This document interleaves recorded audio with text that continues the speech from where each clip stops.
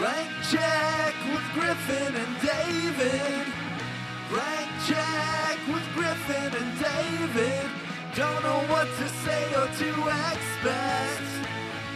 All you need to know is that the name of the show is Blank Check. David is 11 years old. He weighs 60 pounds. He's 4 feet 6 inches tall. He has brown hair. His love is real. But he is podcast. Only 60 pounds. I want to say something. Yeah. Those stats are almost identical to me at that age. I know for a fact I was 60 pounds and 4'6", and I was 12 when this movie came out. Yeah. I don't know how much I weigh now or then. I'm 62 now. Hi, everybody. My name is Griffin Newman. I'm David Sims. Welcome to Blank Check with Griffin and David. This is a podcast where we go through filmographies of directors who have massive success early on and then are given a series of blank checks to make whatever crazy passion projects they want. Sometimes the check's clear, and sometimes they bounce, baby. Great. This is a miniseries about the films of Steven Spielberg with the biggest blank check of all time when he founded DreamWorks Pictures, his own studio. Post-Oscar win, he had nothing to prove and everything to gain. And it's called Pod Me If You Cast. Yes, that's Pause the name. for laughter and applause. Yeah, thank you.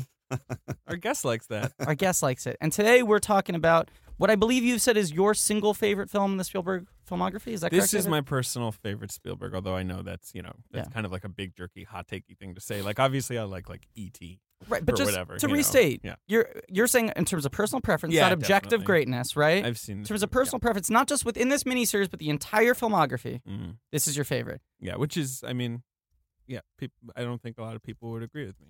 Right. And the film, of course... But I'm not trying to be a jerk about it. No. This is up there for me. The movie, of course, we're talking about is PC, Artificial Castelligence. No. AI, Artificial Intelligence. An awkward title. Yeah. I would say. Yeah. With no colon either. No. It's the acronym and then what the acronym is. Two old It would American be words. like calling a movie like FYI for your information, right? Like it's a silly title. That's but a cool Didn't he do title. that? Oh, sorry. No. We like Didn't to he talk do that before to we mirror E.T. the extraterrestrial? I feel like E.T. But then why has doesn't a he call it colon. AI, the artificial intelligence? Yeah. Oh, right. Right. A, yes, that. B, I think E.T. is E. E.T. has no colon. Really? No colon. Well, he does. I mean, how else would he poop? Well, we don't see him poop. So we don't know. David, one comedy point. Give me one. All right, one comedy point. Thank you. Okay. I don't really do that. I don't really give the comedy points, which is funny because it's a bit we do. You should try to be a little more generous. No, I think it's good that I'm very sparing. You're the Scrooge of comedy points. Yep. Old miserly Sims over here. AI, artificial intelligence. We have a very exciting guest on the show today. He's currently Just over here highlighting my notes and my 3 pages of notes that I took on this film. putting his notes in a little box like on an old movie when they would, on the posters, and they would put someone's name in a box to prove that they were more important. He is the most prepared of any guest we've had on the show. I think that's true. He's taken out a notebook full of graph paper that is filled to the brim with notes. In block capitals. Yes. The most artificial intelligence way of writing. That's true. And let's say this. What if it was like David's weird notes? It was like, I love mommy and Teddy loves mommy, but I don't love Teddy. Is that what your notes are like? No, my notes are pretty boring. We have wanted this guest on the show so badly that I believe socially at one point you threw out, like, what movie would you ever want to talk about? And you said AI. No, it was, you came to me. Really? I think I did, yeah. You were like, look, you guys, I think I had mentioned to you that we had thought about doing Spielberg one day. This was like and you 3 were like, miniseries ago. If you ever Right. wanted to do Spielberg, like, I want AI. You earmarked this a long time ago.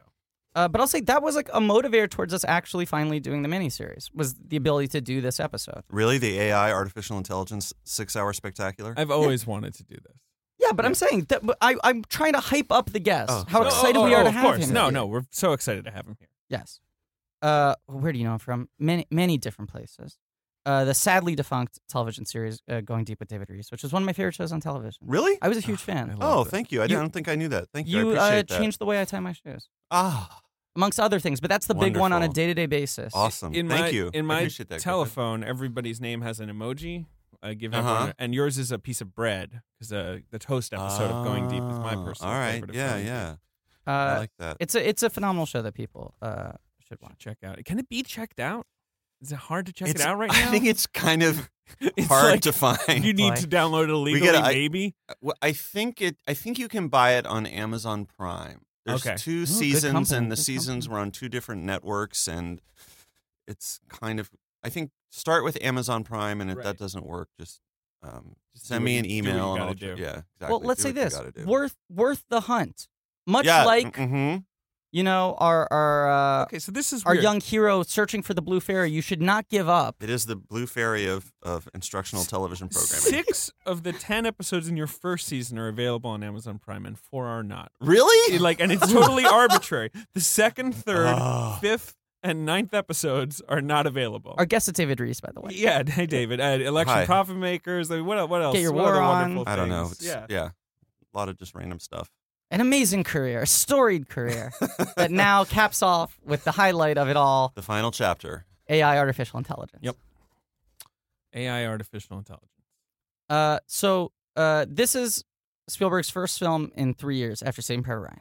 Yeah, so he's working. Oh, really? He's working in his 3 bursts. That's insane. 3 takes a This is the big first break. movie he made after Saving Private Ryan. Yep. Because it goes in 97, 98, he does Lost World, Amistad, Saving Private Ryan.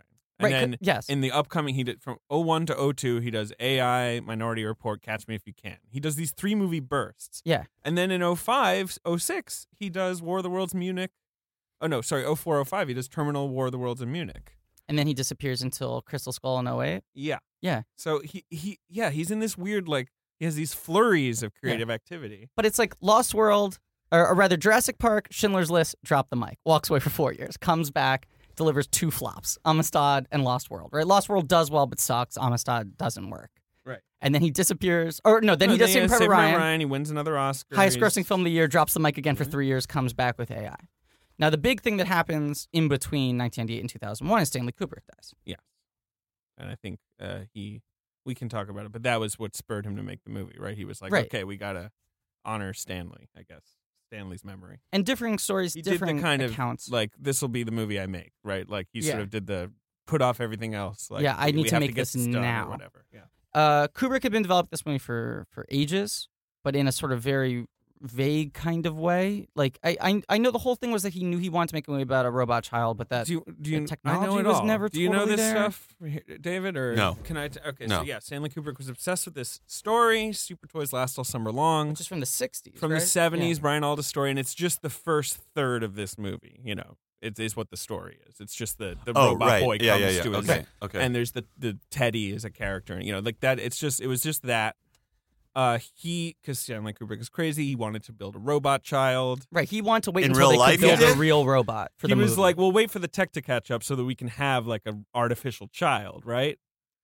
I know. Are you David Smith- serious? Yeah, 100%. So I don't think the movie was ever that actively developed because he was like, well, I'll just kick it around in my brain a little, but we can't really Right. start scripting until the robot exists. Right. And apparently, Got to write for the robot. Got to write for the robot. the film, and then Kubrick decided that this was a quote picaresque version of The Adventures of Pinocchio, and so he handed Ian Watson or whoever wrote the first sort of screenplay. Who gets screen Pinocchio. story credit on this. Yeah. And he said like, you have to get Pinocchio into this. Like, this is a Pinocchio story. Like, this is what it's going to be.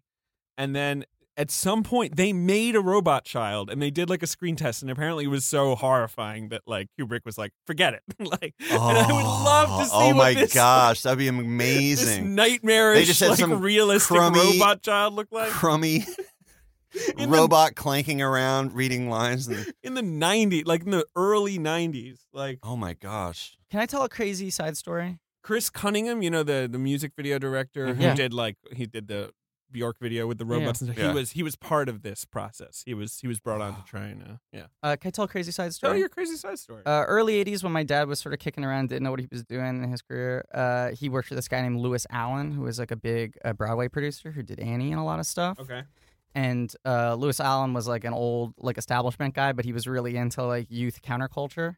Okay. And he became very close with Andy Warhol, and he thought Andy Warhol was fascinating. And he was like, you should do a one-man show on Broadway where you tell stories as Andy Warhol. And Andy Warhol was like, I'll only do it if it's a robot. And so they, for like a year or two, developed an Andy Warhol robot that was going to do a Broadway one-man show where the robot told Andy Warhol stories. And it was like apparently a similar thing. Like my dad's talked about it in passing, but as like this very traumatizing thing when they were like, okay, the robot's ready, and they all just were freaked out. Like the robot came out and yeah. It must have been like one of those Disney Hall of Yes. Presidents automatons. Yes, that's exactly what it was. I think they were talking to the Imagineers to try to make this Andy Warhol robot. Right. I know in the early 90s, Kubrick started talking more seriously about doing it with Joseph Mazzello. Yes, right? They screen tested Joseph Mazzello, who's the boy in Jurassic Park. And but they also built little robot type humans. That's Chris Cunningham saying. But it was a total failure. It looked awful. I mean, yeah. But this is sort of So when then he and he Spielberg hands start it to touching Spielberg. on right.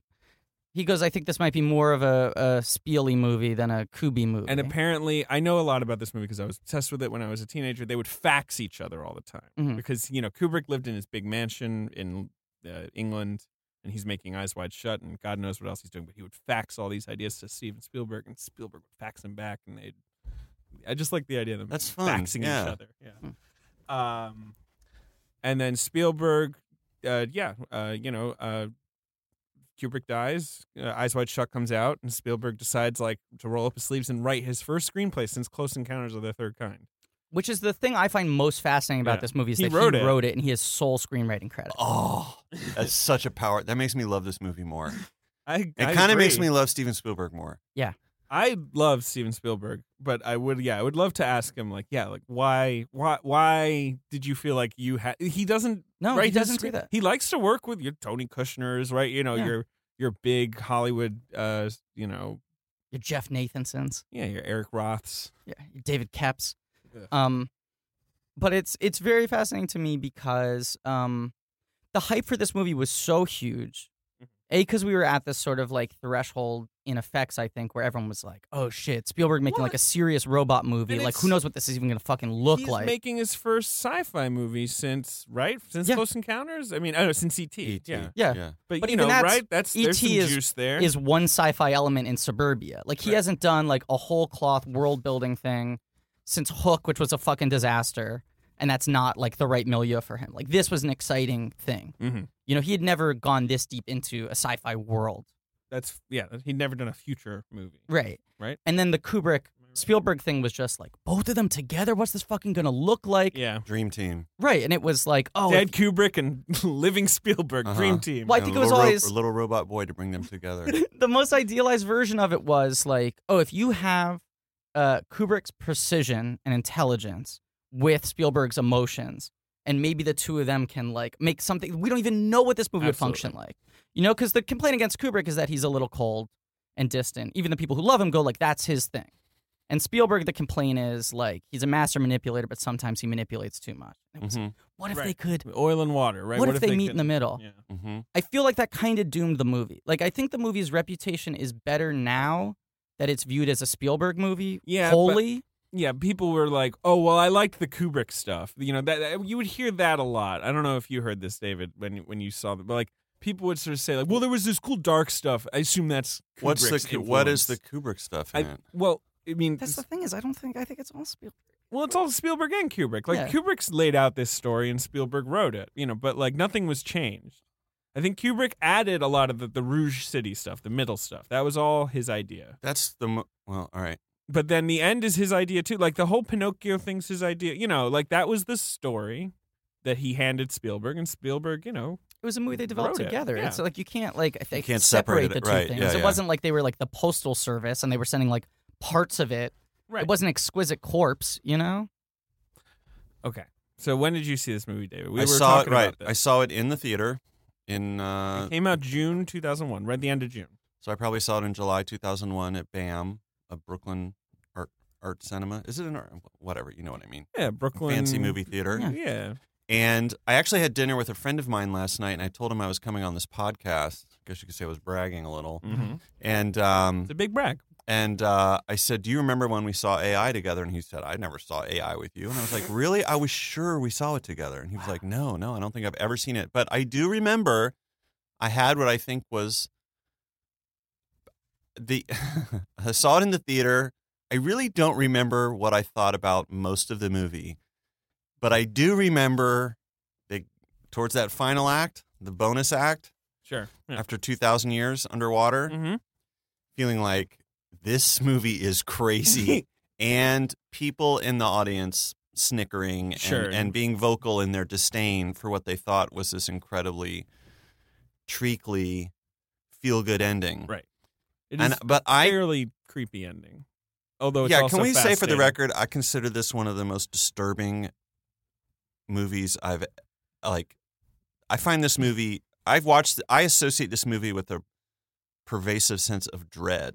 Yeah, it's one of the most fatalistic movies I've ever seen. And I think it is, I think once you realize it is a horror movie about the human condition, you realize this movie is incredible. And I think the disdain that a lot of people have for it is they cannot handle the intensely bleak worldview that Steven Spielberg is dropping on everybody. I think that's pretty fair. Especially since it's the opposite of what his movies usually kind of give you walking out of the theater. Right. So you assume, well, you know Spielberg made it, and so you assume that it's going to be so you reinterpret everything through this lens of like, well, he's sleeping with his mommy. That's such a Spielberg ending. The kid gets what he wants. It's like, this is really crazy and fucked up and dark. He essentially kills her at the end of the movie. By bringing her back to life, he's removing her from the space-time continuum so she can never exist again. No, I think this movie is incredibly dark and bleak and disturbing. And I would agree. Yeah, I feel like it's a horror. You know, you've ever seen Synecdoche, New York, the Charlie Kaufman movie? Yes, I think we're both fans. One of my all-time favorite movies. Well, and you know, the story of that movie is that they asked him to make a horror movie, and he was like, well, what's the scariest thing in the world? Growing old and dying. So I'll make a horror movie about that. And that movie, to me, also has a sense of real dread. Yeah. Creeping menace. Yeah, and that that's the same. To watch. Yeah, and that's how I feel about AI, artificial intelligence. It's so weird. I thought this was such a feel-good movie. No, dude. No. Definitely. Just really cheered me up. Definitely made me not. feel good. David, you asked who this is. This is Ben. Hi. All right, do your thing. What thing? You know all the names for Ben. Oh, no, I'm sorry. This isn't that Ben. Oh, this is different. Well, that's producer Ben has all the nicknames. Right. I brought my own producer, Ben. Well, so our Ben was not available today. Uh-huh. He had booked a prior engagement, so David brought his own Ben bot. Oh, this is a Ben bot. This is a Ben bot. Well, that's probably why he thought it was a feel-good movie. I am so excited to talk about this movie because it makes me feel like a boy. Is it a game? No, I'd like to play. Say his best line, his first line in the movie. I like your floor. It's a good, and his weird little ballet shoes that he's wearing. I like your floor. I like your floor. When did you see this movie, Griffin? Okay, so I got a little bit of a crazy story. It's like you never just sit down and see a movie. Every time it's some goddamn convoluted Are you ready for story. this one? Sure, go ahead. Yeah. I went to the world premiere of AI. Oh, wow. Really? David Rees spits his coffee How's out that a spit take? in shock. Where was the world premiere? It must have been in Los Ziegfeld Angeles. Theater in New York it was City. in New York City. Okay. Yeah, with like everyone fucking there. My grandmother is like essentially like a professional cocktail party attendee. It's a fun job. Yeah, she's like an actual like a socialite in the traditional use of the term rather than what's become today. Right. And she's someone who's like twice gone to the Academy Awards without a ticket. That's great. She just like walked in? Are you from a showbiz family? Yeah, kind of. Okay. Yeah. I mean, I'm from a family that exists in a weird sphere around show business. Okay. But I'm not like Randy Newman's son. Okay. Despite trying to tell myself my entire childhood that I was. It would have been great. It would have been great. I would have been so good as Randy Newman's son. But yeah, my grandmother like worked as a liaison for a tertiary film festival in the north of France, Sure. getting actors to come. So her entire life is just that she has like connections and communications with people. And so she hasn't paid for a movie in like 35 years because she just goes to screenings of everything. And she doesn't usually go premieres, but somehow she got tickets to this and brought me. And I was like a ride or die HJO fan at this point. That was my Haley big Joel appeal. Osment. Because I was like 12 and I was starting to get like angsty and I thought Spielberg was a fucking hack. You know? I was like, this master manipulator, he's a fucking hack. I don't want to be manipulated. Give me the truth. Like the live action Scooby-Doo movie. Give me the straight shit. Right? But had Haley Joel been in anything but The Sixth Sense? Was this his second movie, wasn't it? Pay It Forward comes out later this year, right? This was his second movie, I think. No, Pay It Forward had already come out. It had? Okay. Yeah. So Pay It Forward, I was really into. Oh, what My a dad always horrible mocks movie. me. My dad always mocks me because the lights came up and I turned to him and I went, Best Picture, Best Director. Oh my God. I predicted it was going to win the top 5 categories. Such an idiot. Yeah, I was a You're fucking dumb dummy. idiot. I was a fucking dummy. Uh-huh. Okay, so Wow. you went to you liked Haley Joel, you went to the But I was premiere. like, this Spielberg bullshit. And everyone else was like, excited for this. And I was like, it looks dumb. And I went to the premiere, and it was a star-studded event. Mike Myers was 2 rows behind us. I was flipping out, right? And then the movie starts, and I'm from frame one digging it so hard. There is such a palpable sense of dread.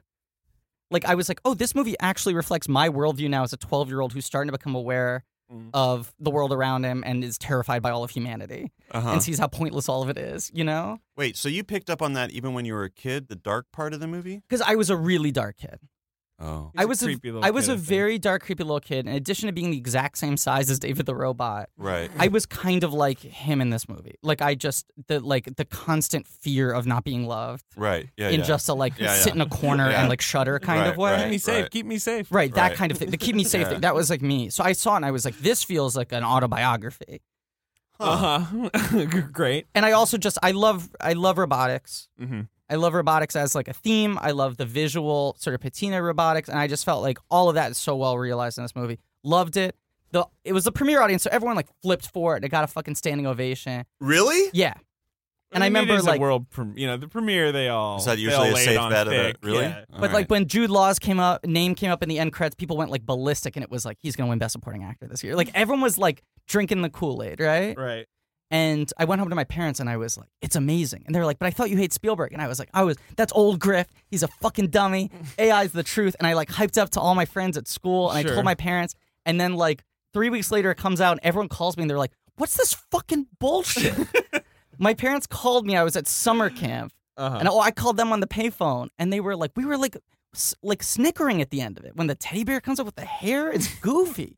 It's like a dumb kid's movie. What the fuck are you talking about, Griff? No, it's... Yeah, no, they're Think wrong. about how terrifying his line read when he hands the hair to them, and he's like, "And now you can bring her back, can't you?" Or something. Yeah. It's like this rage. Yeah, this I know. I agree with you. And that thing, he has enough purpose to understand. Like when they're like, we want you to be happy. And he's like, then you know what you have to do. You have to let me go to bed with my mommy.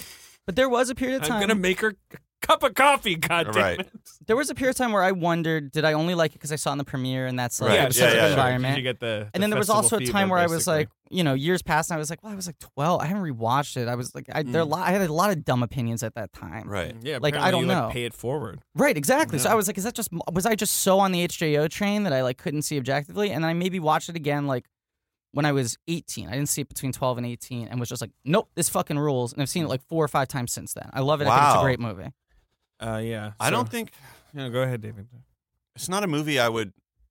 Weirdly, I rewatched this movie a lot. Really? It just feels too bludgeoning. It is, but I've seen it a lot. I Once think a that's one year, reason I can handle it, too. I get that itch. And it's the same thing with Synecdoche, which is one of my favorite movies. Sometimes that's I'm just a movie like... I cannot rewatch. Sometimes I need to watch it because nothing else is going to be like, tickle that. It's like a bloodletting or something, you know? I'm never there. I'm never there where I'm like, Synecdoche, New York, I get the idea that watching a sad movie helps you, expel certain sort of emotions or whatever. Like you find Synecdoche, New York darker than AI artificial intelligence? Synecdoche, New York is about death. Like, that freaks me out much more. Mortality, right?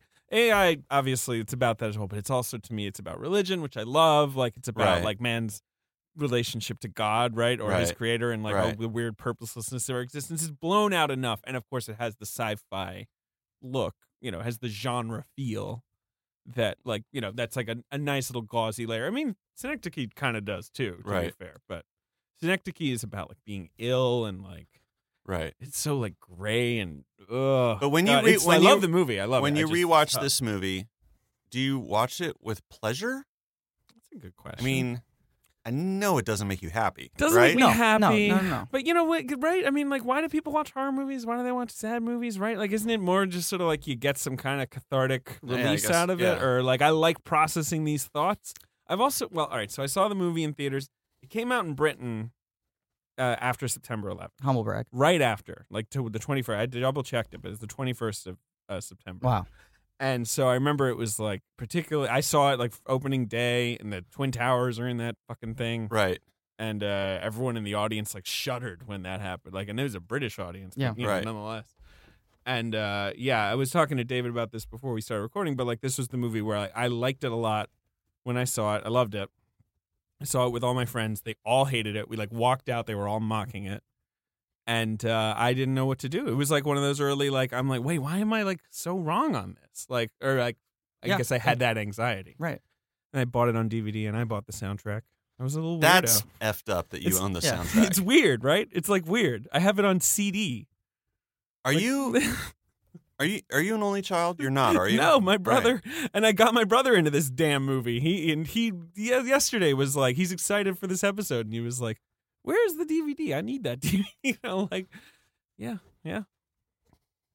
David's just quietly processing this information. Well, I think it's really interesting that you both saw it when you were younger than I was when I saw it, and for both of you, it feels like you knew right out of the gate what it was you were watching and how to respond to it. Whereas I think I had to see it again or do some reading about it before I realized. I did. The reason everyone's laughing is because they can't handle it. Yeah. No, I definitely was baffled by the ending the first time I saw it. I think the tone struck me oddly. Like, I didn't get why it was so, like, heavenly, like, you know, in, like, sort of, I guess, you know, like, I didn't get the voiceover. I didn't get why it was being presented to me this way. The ending is so crazy. It's crazy. And it's one of the craziest endings. Yeah. It doesn't tell you that the things are robots. Right, I mean, which most people misinterpret them as aliens. A lot of people I always thought it's they were aliens. aliens until I was getting ready for this podcast, Right. and I was reading a couple essays, and someone said, "Well, most idiots thought they were aliens. They're actually evolved AI." And I was like, "Oh yeah, of course. That's why they're so stoked to find him." Right, because it's like literally they found missing like a link. Rosetta Stone. Yeah, they found the missing link. Yeah, yeah, and people think they are aliens because they look like aliens because they are blobby tall, and skinny right, things. exactly, yeah, and like that's what aliens look like. Right. Yeah, I mean, but when you see it and like the way they share the info when they sort of touch they make each their other, network, their neural network. That to me is the best. But it is interesting that they don't like put a point on it, you know, because I do think that baffled a lot of people. And there's just the offhand reference to, I mean, it'd be weird if they were like, "We are robots." Right. There's the offhand reference to like the originals, like they were man-made. They had communication with humans, you know, as opposed to see, when I saw it the first time when I was 12, I don't think I could intellectualize it at all. I just knew, and it was sort of the same thing when I saw Synecdoche, where I was like, this is funneling into that fear that I've never been able to verbalize before. Right, yeah. Like, it just kind of hit so specifically with, like, as a kid who was, like, alternatingly obsessed and terrified by love and death as, like, abstract concepts, and could never fucking put it into words, but would just stay awake at night with, like, this dread. This movie tapped into that, and it made it so frustrating when I was, like, a kid, and everyone else was like, this movie's dumb, I laugh at it. And I couldn't explain why it was good other than just like, no, but it's good. You couldn't make the intellectual argument. I think one thing that's interesting about this movie to me is that it's scary. To me, it's like that feeling of dread that I had even before I really understood what was so dreadful about it, which is not the intellectual. I mean, it's just deep. Like, it goes so deep into the fathomless emptiness that defines the human condition, love, the and purposelessness, and of how our love emotions. is like an illness, which love is like almost, a curse. which is like below the level of an intellectual argument. And then, but then you can also be scared of it when you try to make an intellectual. Well, this is a movie about how all religion is a huge mommy substitute. It's not going to work, and people are so selfish. They just want their mommy to love them, even at the cost of all of humanity being destroyed. That doesn't even register for them as long as they can make a cup of coffee for their mom, who will be dead in the morning. Sure. It is essentially structurally a one-night stand with your own mother, which is the next morning the relationship is gone and he just stumbles home or whatever's going to happen. And he can only have her by killing her. That's the other thing. That's the craziest thing about the fucking ending, which no one talks about, is they explain to him. They're like, we figured it out. We know how to bring someone back, but we remove them from the space-time continuum. Like, DNA is part of the fabric of time. Yeah. She'll have never existed if you get to spend 24 hours with her. And he's like, yeah, I'll take the 24 hours. Like, he wants to have her. I don't know if she'll have himself. never existed. I don't think that's how I think I they kind of snap interpret back. it. The specificity of well, we can bring her back, but it can only last for 24 hours. I mean, yeah, I know. Again, it's a little bit of a like ancient riddle or something. Yeah, it's just like so bonk. Yeah, it's like when you hear about a myth from olden times, and it's like, well, and then he turned into a constellation, and he could only come out in the spring and the summer because his dog was lost. You know, it's like, why has this got to be so fucking specific? No, but that's what I love about like Greek myths about like why freaking Persephone is stuck in hell for 6 months out of the year. Yeah, right. It has that. She ate those 6 pomegranates. Like, what if she? Anyway, go on. the 24-hour thing again. It's you get the sense that Spielberg's like, fuck it, I'm just gonna go for broke. Yeah, right. He can have her again, but it's only gonna. It can't. Like he could have easily made a movie. It's like, well, we're not aliens, we're robots. Right. And you're our favorite robot. We've been looking for you. Whatever you want. I want mommy. All right. Well, this is 2,000 years in the future. Here's a new mom, same DNA. It's essentially your mom. Go live in this house forever. Sure. Then, right? You could have that. There could be that. Spielberg's like, nah, I got to twist a few more screws here. So you can only have her for 24. I mean, it's like he's going crazy. I think this movie makes me think Steven Spielberg is a really interesting person. Me too, because this is the script, right, that he created without the one would imagine it's like the many, many layers of Hollywood filters that his scripts and lots of scripts go through, and even though I don't think I liked the movie as much as I do now, even when I saw it, I did come away being like, well, this is a dude who can do whatever he wants. Yeah, sure. Because I mean, it's the there's premise no of our podcast, fucking right? way this movie was made by committee with a bunch of studio executives being like... It's true. And that's a crazy thing that jumped out to me watching it this time is think of...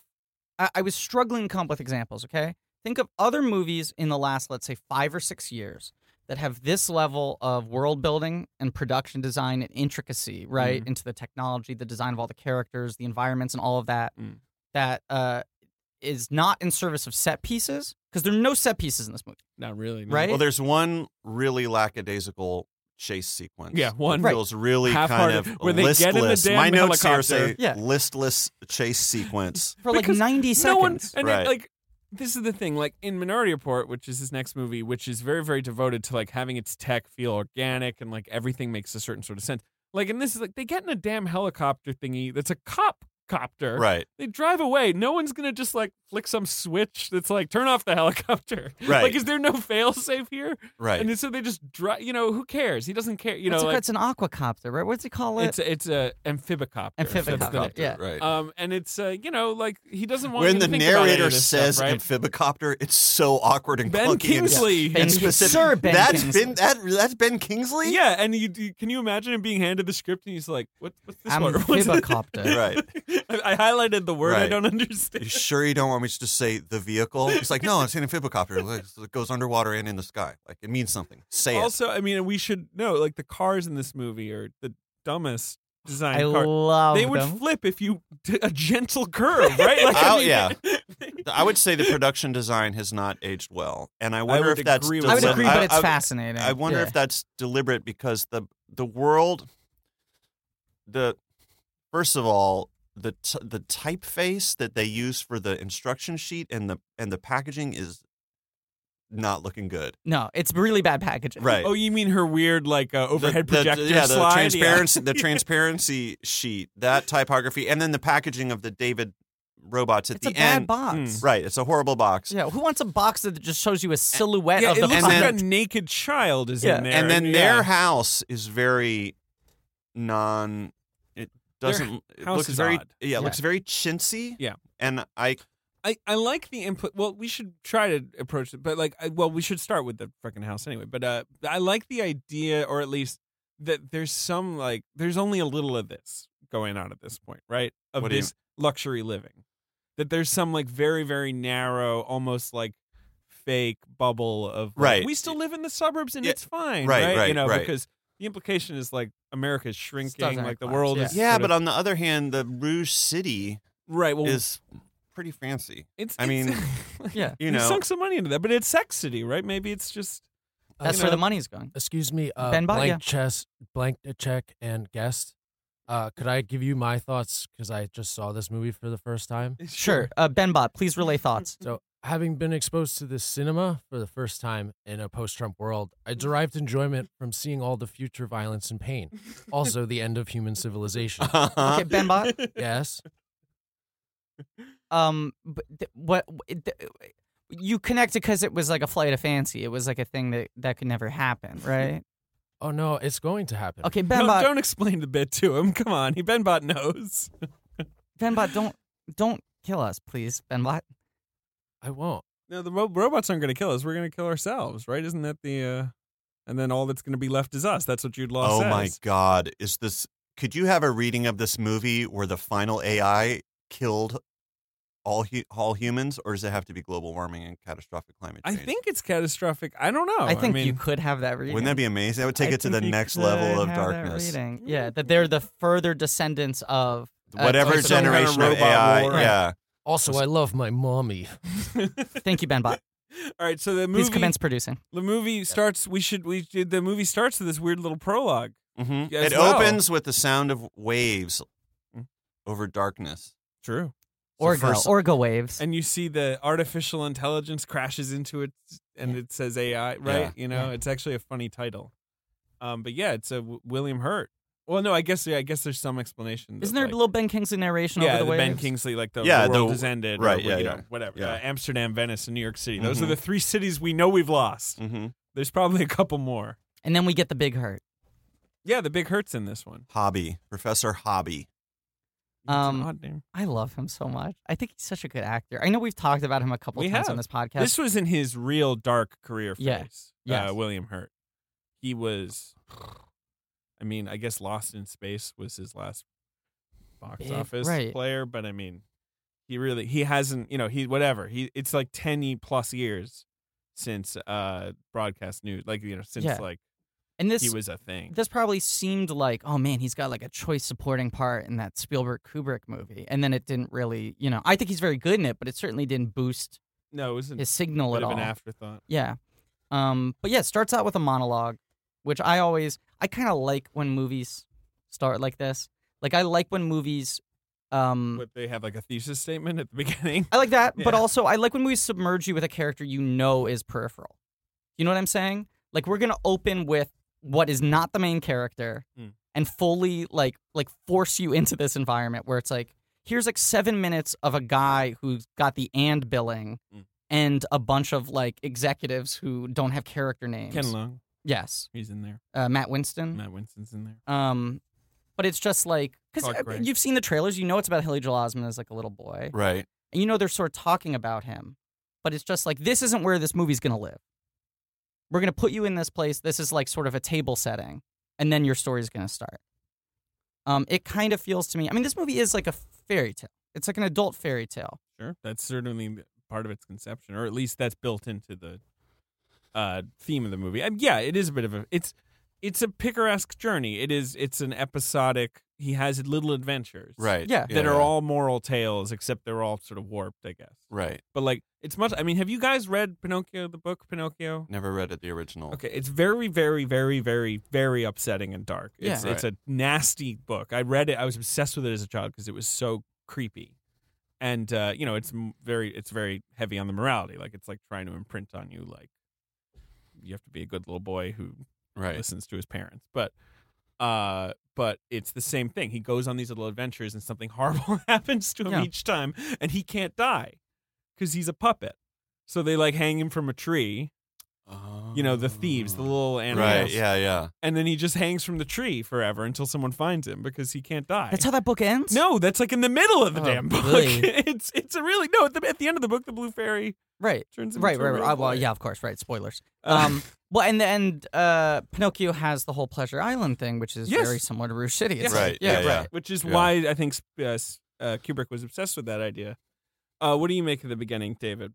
It's Hurt laying out this concept of like what Well, imbuing emotion into artificial intelligence. I've always been really interested in artificial intelligence and are robots ever going to be people, and like do robots deserve rights once they reach a certain level of intellectual or cognitive or emotional sophistication. And I think watching the movie, I think I wanted to see it because it's called AI, artificial intelligence. So I was like, oh, it's going to be an action movie about basically philosophy of mind. Mm-hmm. And the Hurt scene makes you feel like they're going to double down on that, but you really I don't think there's much in this movie about artificial intelligence, really. It's not really a philosophical movie about artificial intelligence. I No. feel like that's just the conceit for talking about.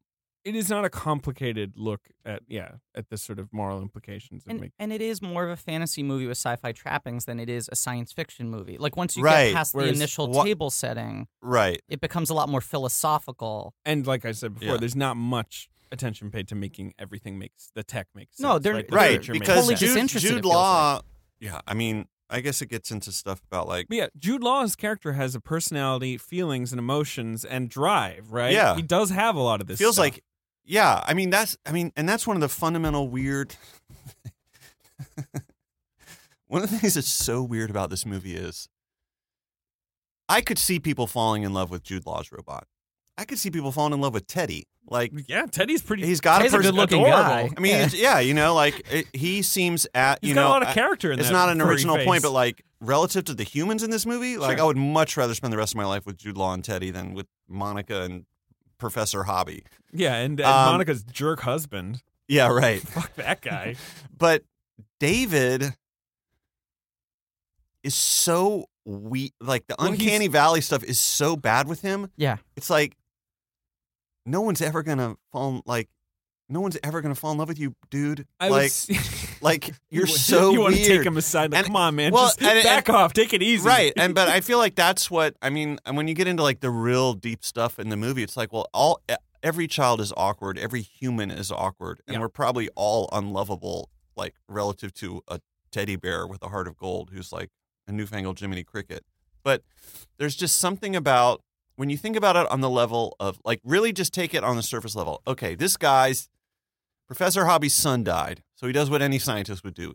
He builds an army of robots that are exactly like his son for other people to fall in love with. Yeah, right. He's like spreading his son out into the world for everyone to love. And he had the best there's son. Yeah. got to be a parallel somewhere in Western religious tradition. I can't think of it right now about a father figure sending his son out for all of humanity to fall in love with. Like his a son's sacrifice, but like I know a it's there. And he sort of waves it in the wind. Yeah. I just don't have time to think of it right now. I can't quite put my finger on it. I think Scientology deals with that a little bit, right? Totally, okay, that's what it is. Yeah. Well, Scientology has all the airplanes that were in the volcanoes that blew up, right? And it's like all the bits came out of it. Exactly. It's kind of like that too. So Hobby had a son. His son's name was David. David dies. Oh. Hobby's like, And well, I his son do was one want of to. a kind. All right, I want to make a robot that people can fall in love with, and then because there's not a lot of babies around, and we've been told like you can only have one child, right? Or something. Yeah. He sympathizes, one imagines, with the plight parent, of the childless right, parent, right? So he wants to provide something that would maybe replace it, I guess. And then and this is where the stage setting gets so specific, and you think that the movie's going to be making an intellectual argument, which is he says, "I want to." What does he say? He says, "I want to make a robot that can love." Right.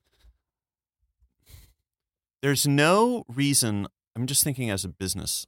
As a business, right. There is no reason for the customer. There's a reason to tell the customer, yes, this robot's son actually loves you, right. But there's no reason to build that into the robot. First of all, it doesn't really make sense to me that a robot could love, but putting that aside, right. It's a burden. There's no reason for the robot, in terms of user experience, as the parent who needs a kid, there's no reason for that robot to actually love as long as it passes this weird emotional Turing test of this child is acting as if it loves me. I'm feeling the love. The marketing, of course we're going to say a robot that can love. But when I'm when I'm Professor Hobby hanging out with my scientists, goofing off, sticking pins in robots and telling them to take off their clothes, it's like, listen, we're going to tell them this robot can love. I don't fucking know if this thing can love. It's a robot. But the point is, like, that's what Gigolo Joe is supposed to exude, right? Like, exactly. There's the imitator, the guy who sort of reflects you back at yourself. And the scene with his first client is so emotionally intimate. Yes. And mirrors. He listens. And he mirrors the imprinting thing, because you notice when he places her on the bed, he has his fingers on the back of her neck, which is where Monica has put her fingers on the back of. So it's all this. Turn on the love. Yeah, love right. So button. It's kind of like the Jude Law character is kind of undermines the Professor Hobby's obsession with making a robot that can love, and with David, this robot who. I feel like in the end, I can only take this movie as an emotional movie because intellectually it just starts collapsing in on it. It's just so, there's so much going on, and I don't think you can have a single intellectual response to the arguments or the logic of this movie because it is really just churning up the deepest, darkest Freudian stuff. It's not going to make sense. Yeah. Do you know what I mean? Yeah, it's like fairy tales where it's like we need to find a way to communicate to children these things that scare them. Right. So let's use fantastical elements, right, and wackadoo storytelling, right, to get at some deeper truth that will not be understandable in didactic terms. Yeah. And the movie operates on that kind of logic. But so I have my own. But it's a fairy tale for adults, right? Yeah. Well, yeah. Is it a fairy tale for adults? Like, is it trying to help you understand Like, what's it trying to help an adult understand? Well, that's I think where this movie failed at the time of its release. To me, is it because doesn't fail at all. No, at the time of its release, I'm saying the reason why people didn't respond to it well at the time is because I think they went, oh, it's Spielberg doing sci-fi and the lead's a child. He's better at childlike wonder than anyone else. Right. Sure. He does these movies where kids and adults alike. The kids see it. The adults are brought back to their childhood. It's unifying. Right. And then he made this movie that's like not for anyone, and he's not trying to help anyone. He's exploring his own sense of mortality. Right. Sure. And what's so awesome about it in terms of Spielberg is like with Elliot and E.T., like those kids are constantly having their mind blown and their eyes are opening up. And in this movie, David is so obsessed with getting his mother's love. He doesn't give a flying fuck if he's at a flesh fair murder circus. He's not really taking it if he's in Rouge City surrounded by all this decadence. He's so monomaniacal when it comes to his mother's love that he has no wonder. He's a completely boring. Right. He just wants to be home in this boring apartment making coffee for mommy. Right. And what's so sad is like, no mom is going to love such a boring ass kid. This kid doesn't care. I mean, like, you know what I mean? Like, go out in the world, learn some stuff. Yeah, right. Like, have a conversation. Learn how to have a conversation, you know? Like, so when your mom, you know, it's like, I had the craziest night last night, Mom. I went to the circus and they were tearing up all these robots and I got really scared. They almost poured acid on me. Yeah, right, exactly. But it's love without, the thing that's so bleak about the movie is, or maybe this is the moral is like a love. You know, it's like love is active. Love is a verb, right? It's not just a state of being that once you achieve it, then you're in love and then you have fulfillment. Like this kid's life is so empty. He literally doesn't care that all of humanity has been destroyed. You know what I mean? He doesn't like, really get it. I mean, I like the way he says, and we're jumping ahead. I have a lot of things to say, but when he's like, maybe it'll be like that day in the Amphibicopter. Right. It'll last for 2000. Like that's how he can think about it, right? He has these. So one thing that's interesting about it is like there's a lot of tenderness in this movie from other robots, like Gigolo Joe, like Teddy a lot, because Teddy is David's protector, right? And he really goes above and beyond to keep this kid happy. I need to find David. Have you seen David? Where is David? To David? Yeah, taking me to David. I love that he gives Teddy the least appealing voice in the world. He gives Teddy the voice of like a cigar shop owner from like 1920s. Where's David? I'm looking for David. Yeah. Jack Angel is the voice actor. He was like a veteran voice actor. Voice of Chunk in Toy Story 3. Oh, okay. Yeah. Which one's Chunk? He's like the rock guy who's got the two faces. One's angry and one's happy. Oh, yeah. He's maybe got 3 lines. I know the entire voice cast of the Toy Story. We know you do. So part of, to me, I love religious shit, and to me, robot stories are always about, you know, often about humanity trying to talk to God, right? Yeah. And like, the horrifying thing about all religion is that religion is trying to answer is why did you make me, right? Like, why do I exist? And so like when she imprints on him, she's making him, right? Yeah. I mean, obviously Hobby has a role in that too, in his own fucked up role. Well, it's nature versus nurture. Like they're each one half of that. But she's activating him for this supposedly two-way connection. She's is the the nurture. idea. That's right. Yeah. But of course, like you're saying, like, how on earth could she like? She obviously feels like pity for him, and she's attached to him, but she doesn't love him. How could she love? He's bizarre. He's like a pet that keeps fucking up, right? He's sort of like a dog, like almost, right? Like all of their arcs together are just him making a mistake and her being like, I get it. Look, you're a weird robot. Like, you know, I'm not going to hold you responsible. Well, I think the bigger thing is that like, does she love him? I no, guess is she's my, in right? love with being a mother, and she misses that sensation. And just being able to go through the motions with him is starting to activate that thing in her. I mean, you see even right before she activates him that she's still creeped out by him. Right. But that she's feeling fulfilled in that way. Like that itch is being scratched, and she needs that because at the beginning of the movie, she's like a broken person. Like she has no reason anymore, you know? Yeah, something about the imprinting also feels weird to me. What are the? I want to find the words. Oh, I have them in down? I have them in my notes. Oh, yeah. Are you ready? What note taking? Get Ben Bot ready because I'm going to imprint him on you, Griffin. Are you ready? Benbot activate. Yes. Okay. Here we go. Put my finger in the small of his neck. Cirrus, Socrates, Particle, Decibel, Hurricane, Dolphin, Tulip, Griffin, Ben, Griffin. Now say it. You're my mommy. Say it. You're my mommy. Okay. Boom. There you go. Thank you, Benbot. Can I come hug you? No, Benbot, you have to produce the What show. did those words Just keep mean, engineering, Mama? Benbot. Okay. Okay. You know, I watched this. Go ahead. I watched this with sorry. Joanna, and she asked the question like, "Why doesn't dad imprint? Like, why is this a one-on-one thing, right? Which is like it's just sort of inherent to the Well, and what's incredible is as soon as she imprints him, yeah, and he hugs her, and then in the next scene, the dad is so over this kid and wants he's him like, all right, so far out of the house, and she's so into him. Right. You know what I mean? It's a very kind of weirdly Freudian. Yeah, I mean, totally. heavily, But why? This is what I don't understand. Again, that scene where he's like, change me, and she's like, no, thank you. Yeah.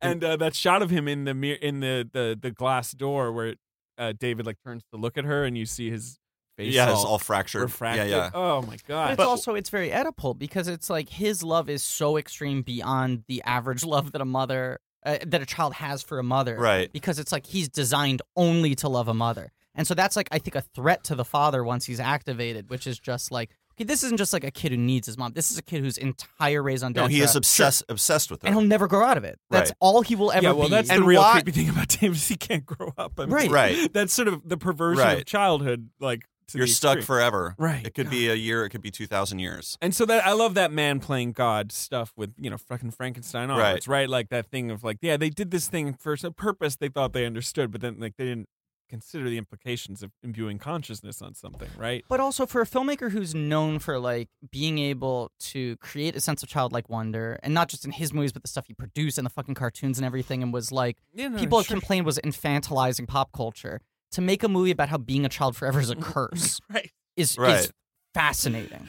And that the only wonder in the movie is horror wonder. Yeah, well, that's the thing. Like, right? you see this Spielberg face that we talk about a lot. This sort of the long shot of someone reacting to something before you see it when they're looking at the moon rising, which is this gorgeous image that's of course like a nightmarish image and things like that, or his obviously that freaking blue fairy statue he loves so much. Right. Yeah.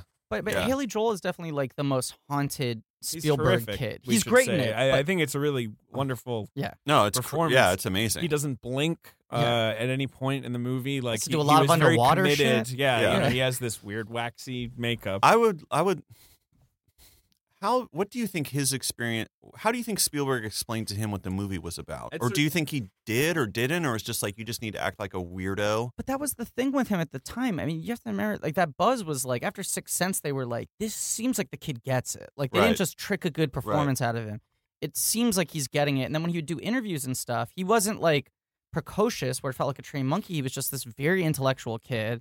He just seemed like one of those grown-up kids who like wore slacks and New Balance and button downs and like seemed like at a party he might be like at a dinner party he might still be there and like he'd be able to like make conversation with the grown. And then I think he hit teenagehood and it was like it was a disaster. And he's like never been able to play an adult convincingly, which is so bizarre. But his father, because he always plays like slackers and sort of like he plays like gross sort of side guys now. Yeah, but he plays very like infantilized kind of men now. His father, I think, was like an acting teacher. And so it just feels like he had this real sense of like breaking down character psychology. Yeah. But it never felt like he was parroting stuff. Like he actually got it. But what's so amazing about... can I just say something that I just found on his Wikipedia page that is a fascinating nugget? His father said that when Osmond was learning to speak, his father deliberately avoided using baby talk when communicating with his son. Yeah, okay, yeah. There you go. Yeah. He imprinted him only with... real words. Go ahead. Well, what's awesome about his performance is he's a child. He was a child. The actor was a child. Yeah, he was playing 11 or 12. Playing a fake child built by adults as an idealized child, right? Who the viewer has to come to recognize is a sociopath. Yeah, sure. Right. Yes, yeah. And subvert every innocent. I mean, all the famous shots of him like laughing out of the blue, and it's like really horrifying and all that stuff. But even the more subtle stuff, like the intensity of his desire to be loved, right. But that is a synthetic. I think it's a synthetic desire. Well, no, right. I mean, because everything's about and like the thing, he copes like in a way that's supposed to manipulate you, like when Frances O'Connor, the mom, what's her name? Monica. Yeah. Is going to leave him in the woods. The like snap from his normal sort of pliant, what are we doing, Mommy? I'll lay out the blanket for you. Right. To like utter total devastation. panic. Yeah. Yes. Right. Is so instant. I mean, he plays it very, very well. Like he makes it feel like it's a switch has been flipped. And again, with the robots at the end, with the hair, when he's like gets so indignant because it's a survival thing. Right. I mean, that's like his nourishment is he needs love, and if you threaten to take that away from him, he goes into like warrior mode to get what he needs. Yeah, I'm starting to think this movie is intellectually incoherent. Because... Intellectually incoherent. Yeah. Go on. Well, the only reason he wants to be a real boy is because he has told himself that is the only way Monica will love him. Yeah, that's just a logical thing he thinks, like a leap of logic he makes. It's like, well, what if I was a real boy? Because he thinks the problem is that. The tragedy is if he had just acted a little more normally. Right. If he just had a little chill. And I will say this was a huge problem in the movie where I was like, come on, guys. If the techs, after they have the spinach eating contest and his face starts to melt, and then they open him up and start sucking the spinach out in front of the family? Yeah. No. A little weird. Do that off-site. Yeah. Because how are you ever going to... Don't remind them that he is a robot. And then he's like, don't worry, Mommy, it doesn't hurt. It's like, okay, you just lost her right there. And there's that shot. That's really crazy. She's holding his hand, and then she lets his hand go. Right, and his exactly. hand's just sort of hanging in the air. So if he had been... She could have... The whole point of Hobby's business was... We're going to program a robot to love a human. Right. What that means, we never really learn. But once that's done, humans are going to be loving robots all day long. So he doesn't have to be real in order to be loved. He just has to be better at acting like a normal kid. Sure. You know what I mean? They don't give him a good sense of acting. Maybe that's the problem. Right. Gigolo Joe is the opposite don't side like of that. the Where he has no real love, but he knows exactly how to make people feel like they're loved. Right, and people are falling in love with him. Right. Because Gigolo Joe's a smooth operator. So that's what I don't understand logically. There's no... I'm really getting down to the level of... understand the logic of Hobby's decision of like his creation? Yeah. Because to me, that's what the movie's about, right? I was yelling this, at someone recently when we were talking about the movie. Like, why do humans exist? We're stupid. We destroy everything. Right. We act irrationally because we are imbued with all these emotions. And right? selfishly. Yeah, we act selfishly. We act. What is love except like something that ties you to someone who might hurt you and or die and or but also they're a good thing. But you know what I mean? Like, there's all this irrationality. That's why we get angry at God and say, like, why did you cast us out of the Garden of Eden, right? Like, isn't that... Well, I also think this is a big Garden of Eden movie, because I think the difference between Gigolo Joe and David is that, like, Gigolo Joe hasn't bitten the apple and David has. What? That Gigolo Joe knows everything and understands it intellectually, but isn't burdened with having to feel the existential weight of it.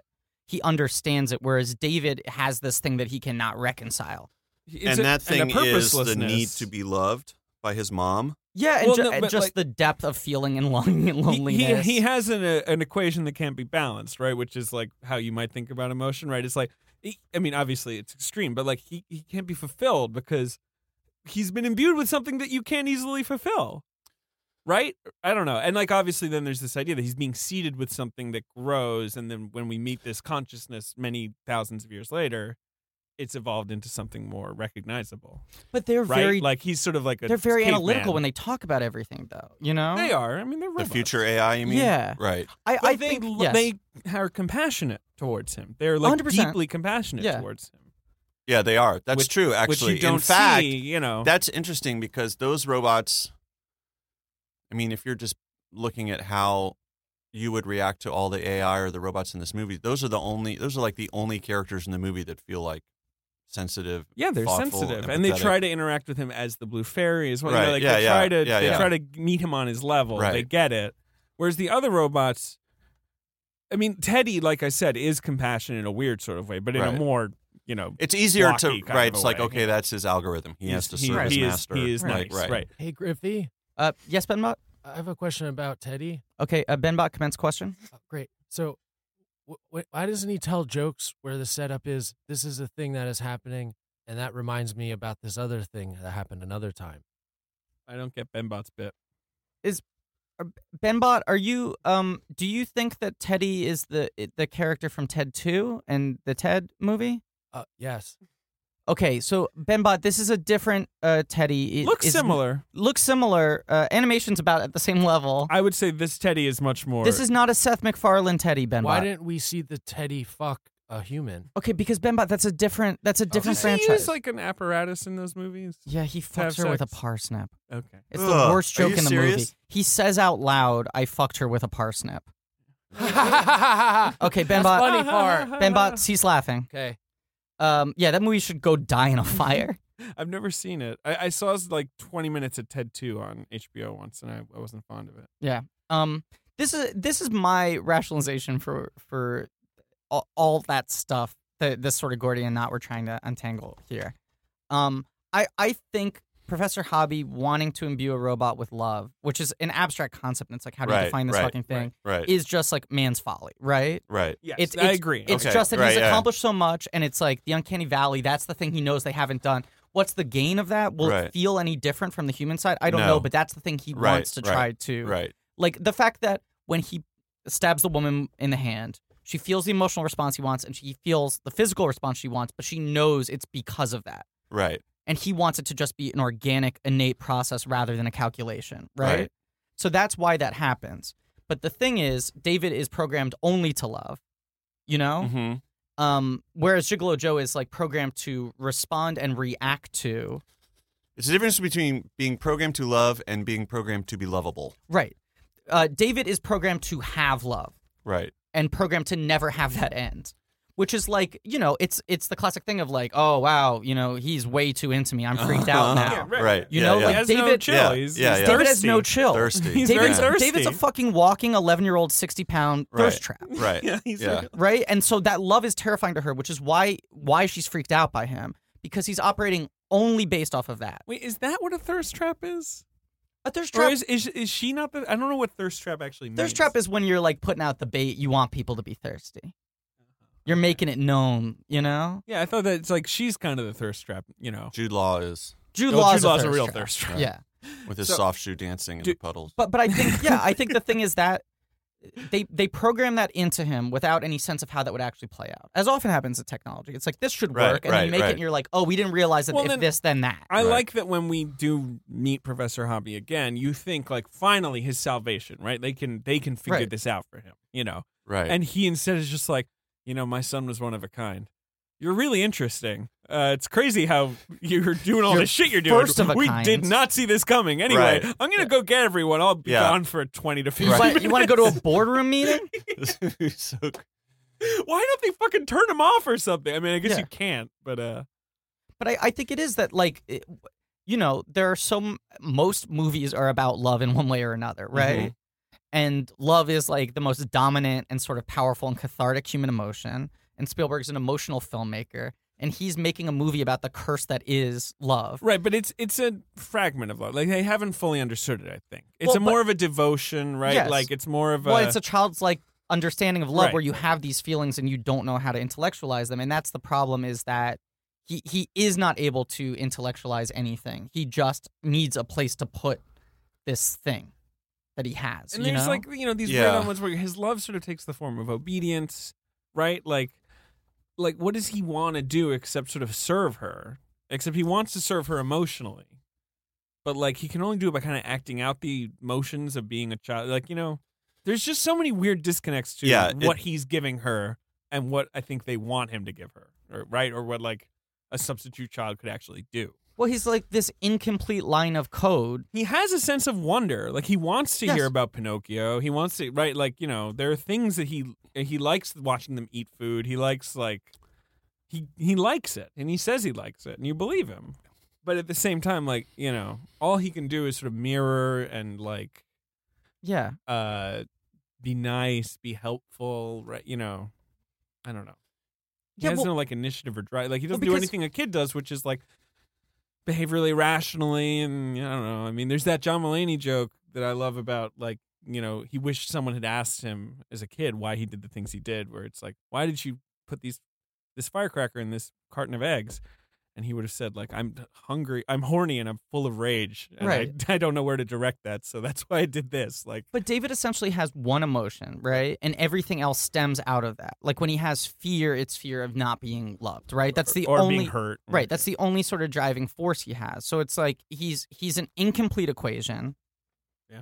and he just needs to keep on throwing shit at the wall to try to get back what he wants, which is he's never going to get back what he wants. But the only way you could ever complete David's line of code successfully is to make a mommy robot that loved him as unconditionally, and they could just infinite feedback loop each other. Sure. Which is which is, I guess, kind of what they do in the final scene. It's kind of what they want. I think it's what they want. A simulacrum of right. Yeah, this movie makes no fucking you're sense. Right. That is what they give him at the end, right? They give him a Monica, but she's free of all human burden, right? And like, she has doesn't no have to worry memory, about her son, right? Or her husband, and she or loves the everything world. he does. And so, but then that's another thing that's so crushing about the movie is like, well, you know what, kid? It's not really Monica. Yeah, but you know, that because he gets what he wants. In but this it's Monica all wrong. world, like the real Monica has a husband and another son, and that informs who she is, and that's who you originally wanted to love you. And now you just have this half-roofied zombie, you know, like. I mean, and I've always read the movies. He's dying at the end of the movie, like that. His purpose has sort of been achieved. So neither of them will wake up. No, and it's because they say like for the first time he dreamt, right, that you know, that it's over, that like the feedback loop has been closed finally. But yeah, like that's why I don't get, although I understand like the idea that it's a happy ending. It's not. It's a sad ending. It's a very sad ending. I don't even know if it's sad. I just feel like I guess it's sad implies though some human element to it, and I find it's a distressing ending, maybe. Yeah, almost, distressing. You know, I think it's disturbing. Yeah, I think it's extremely, disquieting. really disturbing. Yeah. Right? So I think it's like a Twilight Zone episode. It's like a be careful what you wish for thing where people talk about wanting to have this connection to their Spielberg-y childhood of like the sense of love driving you and not having to bring adult analysis into stuff. And he's like, that would be a fucking nightmare. Like you'd be trapped in a hellscape. It's like what Teddy says when he says we are in a cage. Yeah. When they're trapped under the Ferris wheel in the amphibicopter, and he's so happy because he's just going to stare at the blue fairy until Teddy is so deadpan about it. Teddy's like, fuck this. This really sucks, dude. Right. Like, we're in a cage. Like you have to sort of kill the child inside of you partially in order to be functional. Because if you try to remain a child living in the world will destroy you. All right. And if you try to have your love just like exist unbridled without any chill, it will destroy you. And you know? also, if your only goal is to have somebody love you, like you're going to be impossible to love. You're unlovable. And you are going to not even be fully human. Yeah. You know, like, it's effed up. All right. It's really crazy. I'm just going to. We breeze through the plot. We need to move forward. But do you like the performances of the pair? Frances O'Connor, who never happened. She was supposed to happen. She was in Bedazzled like the year before this. And she was in Mansfield Park. I mean, she's pretty good. Monica, she plays. Monica. Oh right, okay. I like her. She's very selfish at the end there. You know, like when she makes that decision. Like she sells that well. Like that she knows she fucked up. Like she knows she like probably shouldn't have. You know, turn this stupid kid's like love emotion on or whatever. The imprinting. But she's too much of a coward to just burn him up. Right. Yeah, like so, she's it's a nicely prickly performance. Yeah, Sam Robards he's an okay jerk. I think he's fine. The dad. He feels a little one dimensional to me. Yeah. There's even like at the beginning he's got to make a meal out of explaining the robotics to her. They give him like a big like half a page dump of exposition about the technology. And he kind of can't make that sing. He's Lauren Bacall and Jason Robards' son, right? He is. Yeah. Whoa, really? Yeah. Oh, interesting. But he was also, I mean, he didn't have as much buzz to make it happen, but I think certainly getting this big of a part in a Spielberg movie seemed like it was going to push him, and it didn't happen for him either. But he has to play he's a good Broadway actor. I mean, he has to play an asshole. Right. Yeah, it's not. He's playing a human in this movie, asshole, which means by extension you're playing an empty shell, a monster. Right. It's a pretty underwritten role. The kid, Jake Thomas, is like too kid for me. He doesn't quite hit for me. Oh, see, I like it because he's too kid. Like I would hate that performance in a different movie. I think for this movie you need someone who's acting so much like a movie. I do like his little leg braces. I do. Yeah, his little plastic things. I like that they're kid colored. Like, right. They look like they're for a kid. Yeah. Like, let me cheer you up about your paralysis or whatever the hell it is. Lime green. To you. What do you think of the scissors scene? That's the only other thing, because like that's the thing where when you're watching it, you're like, why the fuck would he do this? Like, surely there's some piece of his code. That does feel right. But I mean, I think Spielberg is trying to illustrate like whatever you think about like laws of robotics, right? Like they've fucked them up by making this weird thing, right? Because the love overrides every other command. It's messing things up. But of course, like, why the hell would he? It's like it's almost too obvious a sort of situation that you could take the wrong way. And he's got that sort of he's literally a Hitchcock creepy shot. kid standing over your fucking... Right. Well, and when you literally have her like toss over in bed so that her eyeball is right next to the And blade, she's it's like in her, you're like- milking it a little bit, Stevie. Yeah, I agree. Yeah. I don't know. But you got to get that strand. You know, you got to get that strand of hair, that lock. Other performances. I mean, it's like William Hurt's really good in it in a small Jude role. Law is fantastic. Oh, Jude Law rules. Yeah, we should talk about Jude Law. Well, no, we're moving. So yeah, all Okay. right. So then he escaped. I mean, he's evicted. He's Right. made to go to the woods. Yeah. Right. And you immediately cut to these things, like he and these other poor, sad, abandoned robots who also have a purpose, right? I mean, I guess it's only to survive, but like going to like the mountains of robot garbage and Right. plugging their like hands and faces on. Blank check host David, could I speak on that? Yeah, sure. Go ahead, Bemba. You have I'm to glad convince one that of them. with substantially less land on the planet, they're still dumping garbage in the woods. Ben Bot, I issue you 10 comedy points. Thank you. What do you guys think of the Flesh Fair, the Rising Moon, Brendan Gleeson? I think all that stuff is boring. I mean, I understand they have to have it to have something dynamic happen. I but, would also say this is maybe the most troublesome part of the movie. I don't know. I do I would like a lot of it. Agree. I think they're interesting ideas. I think Yeah. it goes on for way too long. It does go on for a little too long. And I mean, this is actually the thing I like the most is not so much the very obvious thing where the crowd turns on Yeah. Brendan Gleeson, right. but before where the guy who runs the Flesh Fair, like The dad whose daughter is like, I think there's a little boy in this Right. cage. Right. and like that he admires like the craft of it so much that I don't know, like there's something I like that philosophical difference that plays out between him and Gleeson. sure. Where Right. Gleeson is more like, I mean, you almost kind of know what he means, where he's like, this is fucking insane Right. that someone would make this. Right. I'm like, now twice as motivated to This is kill a it. nightmare. Yeah. Like, Right. Yeah. Like, Right. why would you do? And the other No, guy- I mean, Gleason's argument. Gleason actually makes some the decent most points. I compelling don't know why- intellectual argument about why this is all so disturbing. It's like, I don't yeah, know they're why going to you- start making robot kids so that we don't even have our own kids. Like, this is Doesn't he also sort of horrible. imply that it's maybe a robot for pedophiles? Doesn't it go like probably some sick fucking billionaire?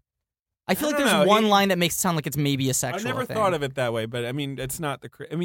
I mean, the Nightmare of the Flesh Fair, I guess, is more like how it's playing out. Sure. I remember, especially at the time, which was like the Bush era.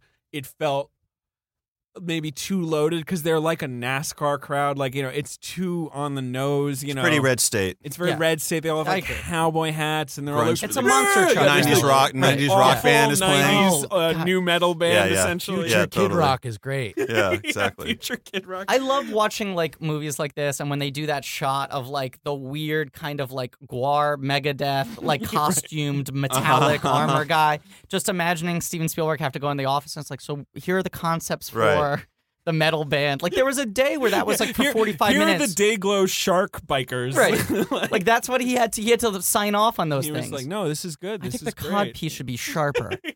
I really like the moon thing. I like that inversion, too. especially because of how much that's part of like Spielberg's iconography with ET Yeah. and the Amblin logo Oh, right. to make yeah, it into yeah. this like sense of dread. Yeah, you know? that's true. So I love that reveal, and then once I think the sort of capture is kind of interesting.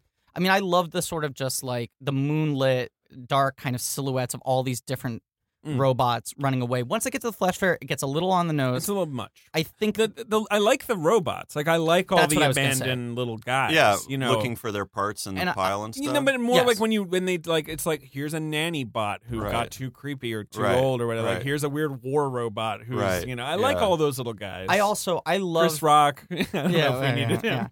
yeah. He goes a little too hard with like the voice cameos in this movie. I do like that. I feel like in a lot of movies with robotics, there is a uniform robotic style. Oh sure, And right. in It's this- all right. It's all like the old modes of the old fashioned is Right. But not yeah. only different That guy who was generations, like, I was Times Mecca of the Year. Like, 75 years he's got ago. like weird Right. spaghetti Yeah, arms. yeah, yeah. but not only are there like, okay, clearly these are different generations, but also like, well, different companies would make robots in different ways. Yeah, it's like phones. Yeah, right, Right. exactly. Which Yeah. I like. I love that. It's like, okay, these are like clearly mechanical robots that have human features. These are ones that have human flesh Mhm. over a mechanical skeleton. Sure. Here's one where it's a TV screen. Like, Right. all the different levels of that. I do think this is a part of the movie where Spielberg's reluctance to turn the gears and do any sort of Spielberg set pieces actually is a detriment to the movie. Yeah, you almost wanted to have a little more fun. Because there's no tension, It's so because grim. immediately the girl notices him there, and then just becomes a conversation while this massacre is happening in the background. Yeah. But there's no sort of like daring escape. There's no like, is he going to get out in time? Well, there is Teddy. Yeah, Teddy running being around, shot. Yeah. But otherwise, it's just kind of like a bunch of people talking while awful shit happens in the background. Yeah, there's not a lot of dramatic tension There's not. to this movie. I like looking at the robots. I mean, like, action-wise. Like, yeah. there's not a lot of now, threat, I guess. Isn't that appropriate given that according to the logic of this, maybe not though. I mean, they might as well just be burning toasters, right? I mean, these robots are not. Are the robots at the Flesh Fair, do they have artificial intelligence? Are they deserving They have some, right? our respect? Well, they some of don't them want to seem die. Yeah, some of them seem to have a lot of fear. But then, like the au pair robot. But they don't resist, as we're told. Right. Like, and that's what the woman in the crowd says when David resists. Right. He's like, they It never says plead for their lives. Right. Mechas don't plead for their life. Right. I think is what she says. Right. But it's a weird delineation because, like, the Chris Rock robot is like cracking jokes, but he seems scared. Right. You It's know, true. like he's Right. like, "Oh, come on, man, you don't." Have to There's do a this." lot Like, of. It's a little muddy blurry about. consistency. It's, It's a little blurry about what is actually going on in these robots' brains. Yeah. Right. Well, like you get to the nanny robot, who I think is like the most striking piece of imagery in the whole movie. For whatever reason, that always really stuck with me, with the face and then all the gears behind it, and especially once the face starts melting off. Right. But her programming so clearly is based in just nurturing and caring for a child. Yeah. That even when she's being melted off, she remains a totally cool, calm, and collected face. I wish there was more of that because that is very interesting, and it would have played up this tension or this synchronicity between the roles that humans' identities, whether it's professional or personal, and how those identities are sustained through trauma, or you know what I mean? Like the nanny robot, I feel like is interesting, like you say, because she can't freak out. Nannies are paid to not freak out. Right. They are Right. to calming. Yeah. They're Right. like they keep the kids, feeling safe. Right. Like the thing Right. that's simultaneously really interesting and really frustrating about this movie is that it kind of feels like what he's implying is that there are not laws of robotics in this movie. That like every robot's different. Right. And that they function in different ways, different purposes by different companies. And there aren't these overriding rules of like, So the pleading for the life thing, it doesn't feel like that's like, well, we all know that legally robots don't plead for their lives. Right. It's just we don't see that. And I think the other element to that is, even if they plead for their lives, the Chris Rock one is sort of joking about it, and it feels like it's just like, well, he's programmed to do that. The love element to David makes it feel more palpable. Like that's the whole thing, is for whatever reason, humans respond differently to David. They see him in the cage and they go, that has to be a real boy. And even after he scans him, he's like, what the fuck's going on Why here? would you do it? What's the purpose And of it's this? not just the level of external craft, because he looks very human, but so does the woman in He William still looks Hurt's. waxy. Right. Right. Yeah. Yeah, there's just something there. There's like a terror in his eyes, Right. Which gets Yes. into like, Yeah. I mean, it's like the different, like what makes a good actor versus a bad actor. Like something just seems believable or it doesn't, you Right. know? And this kid is just like the best actor they've ever seen. Yeah, he's a good actor. Yeah. Like, that's part of it. Yeah. Although, if you have him at your home, he might walk in on you in the bathroom. Like, Yeah. He's not that chill. No chill. Do you guys believe in true artificial intelligence? Do you think that'll ever happen? I can't wrap my mind around it. I Really? really can't. Like, I can't conceive of it. I think Really? it will.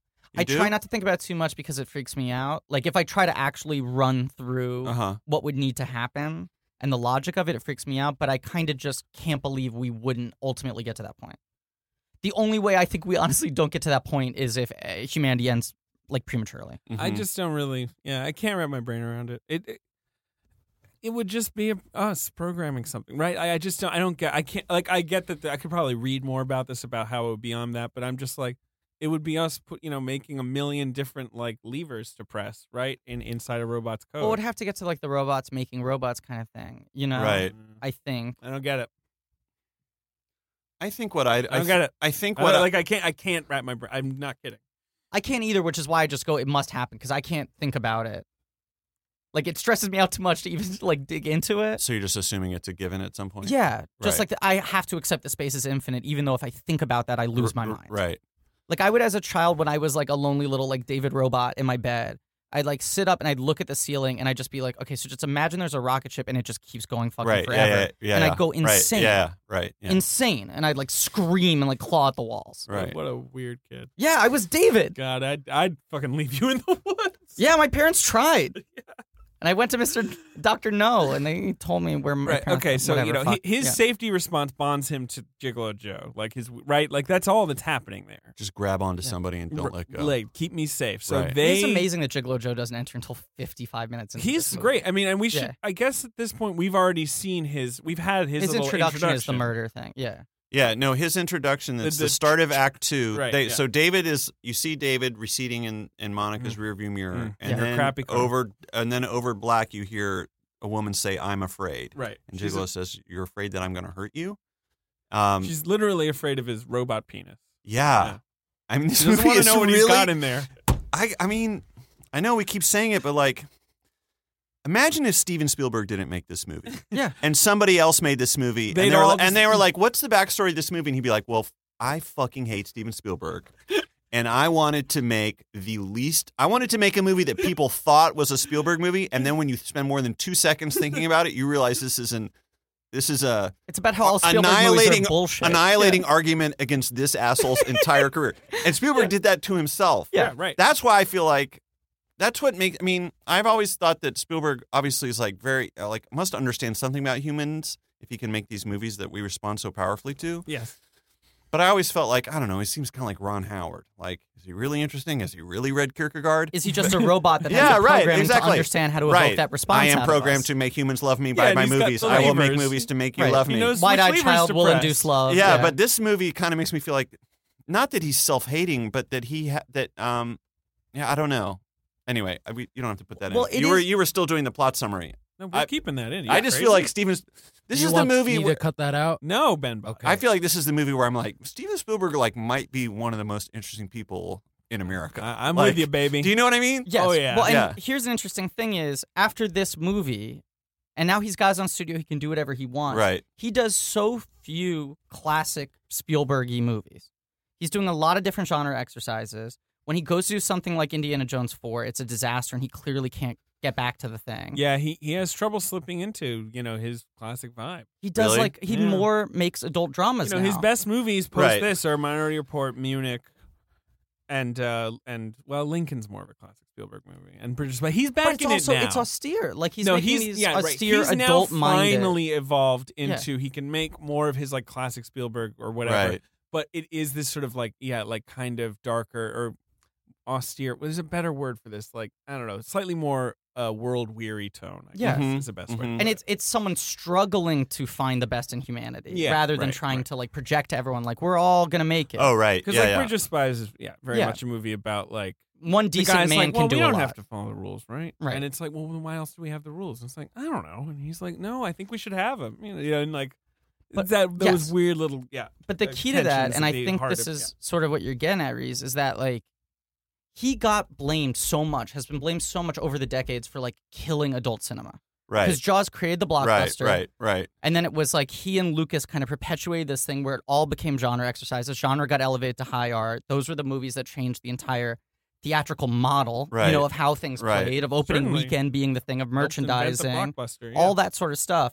And it feels like it happens. I mean, this I think is the big fulcrum point in his career, and certainly now we're at the other end of it, where it's like when he tries to make a Spielberg movie in a traditional like Amblin-y sense, it doesn't really work. It's the BFG, BFG is a good example. But when he tries to make the movies that are either applying the Spielberg things to adult-minded things, which feels like he's trying to like do the mea culpa, and like I'm the one guy with the sway to still get the kind of movies made that used to be made before I started making movies. And he's very before I eradicated very publicly disdainful of Hollywood and what he thinks Hollywood's doing right now. He thinks the model's fucked up now, and he's like, it's all $200 million movies. You can't get anything made anymore. And it's like, but you're the one who kind of created that, Yeah, not but consciously. It's not his fault. I mean, he made a David bot. He's David. He's Dr. Hobby. He's Professor Hobby. That's what he did. He like made a thing because he wanted to make it, and his intentions were good, and the thing he made was good, but it had these it destroyed humanity. Right, and he's trying to like fucking bring it back. Right.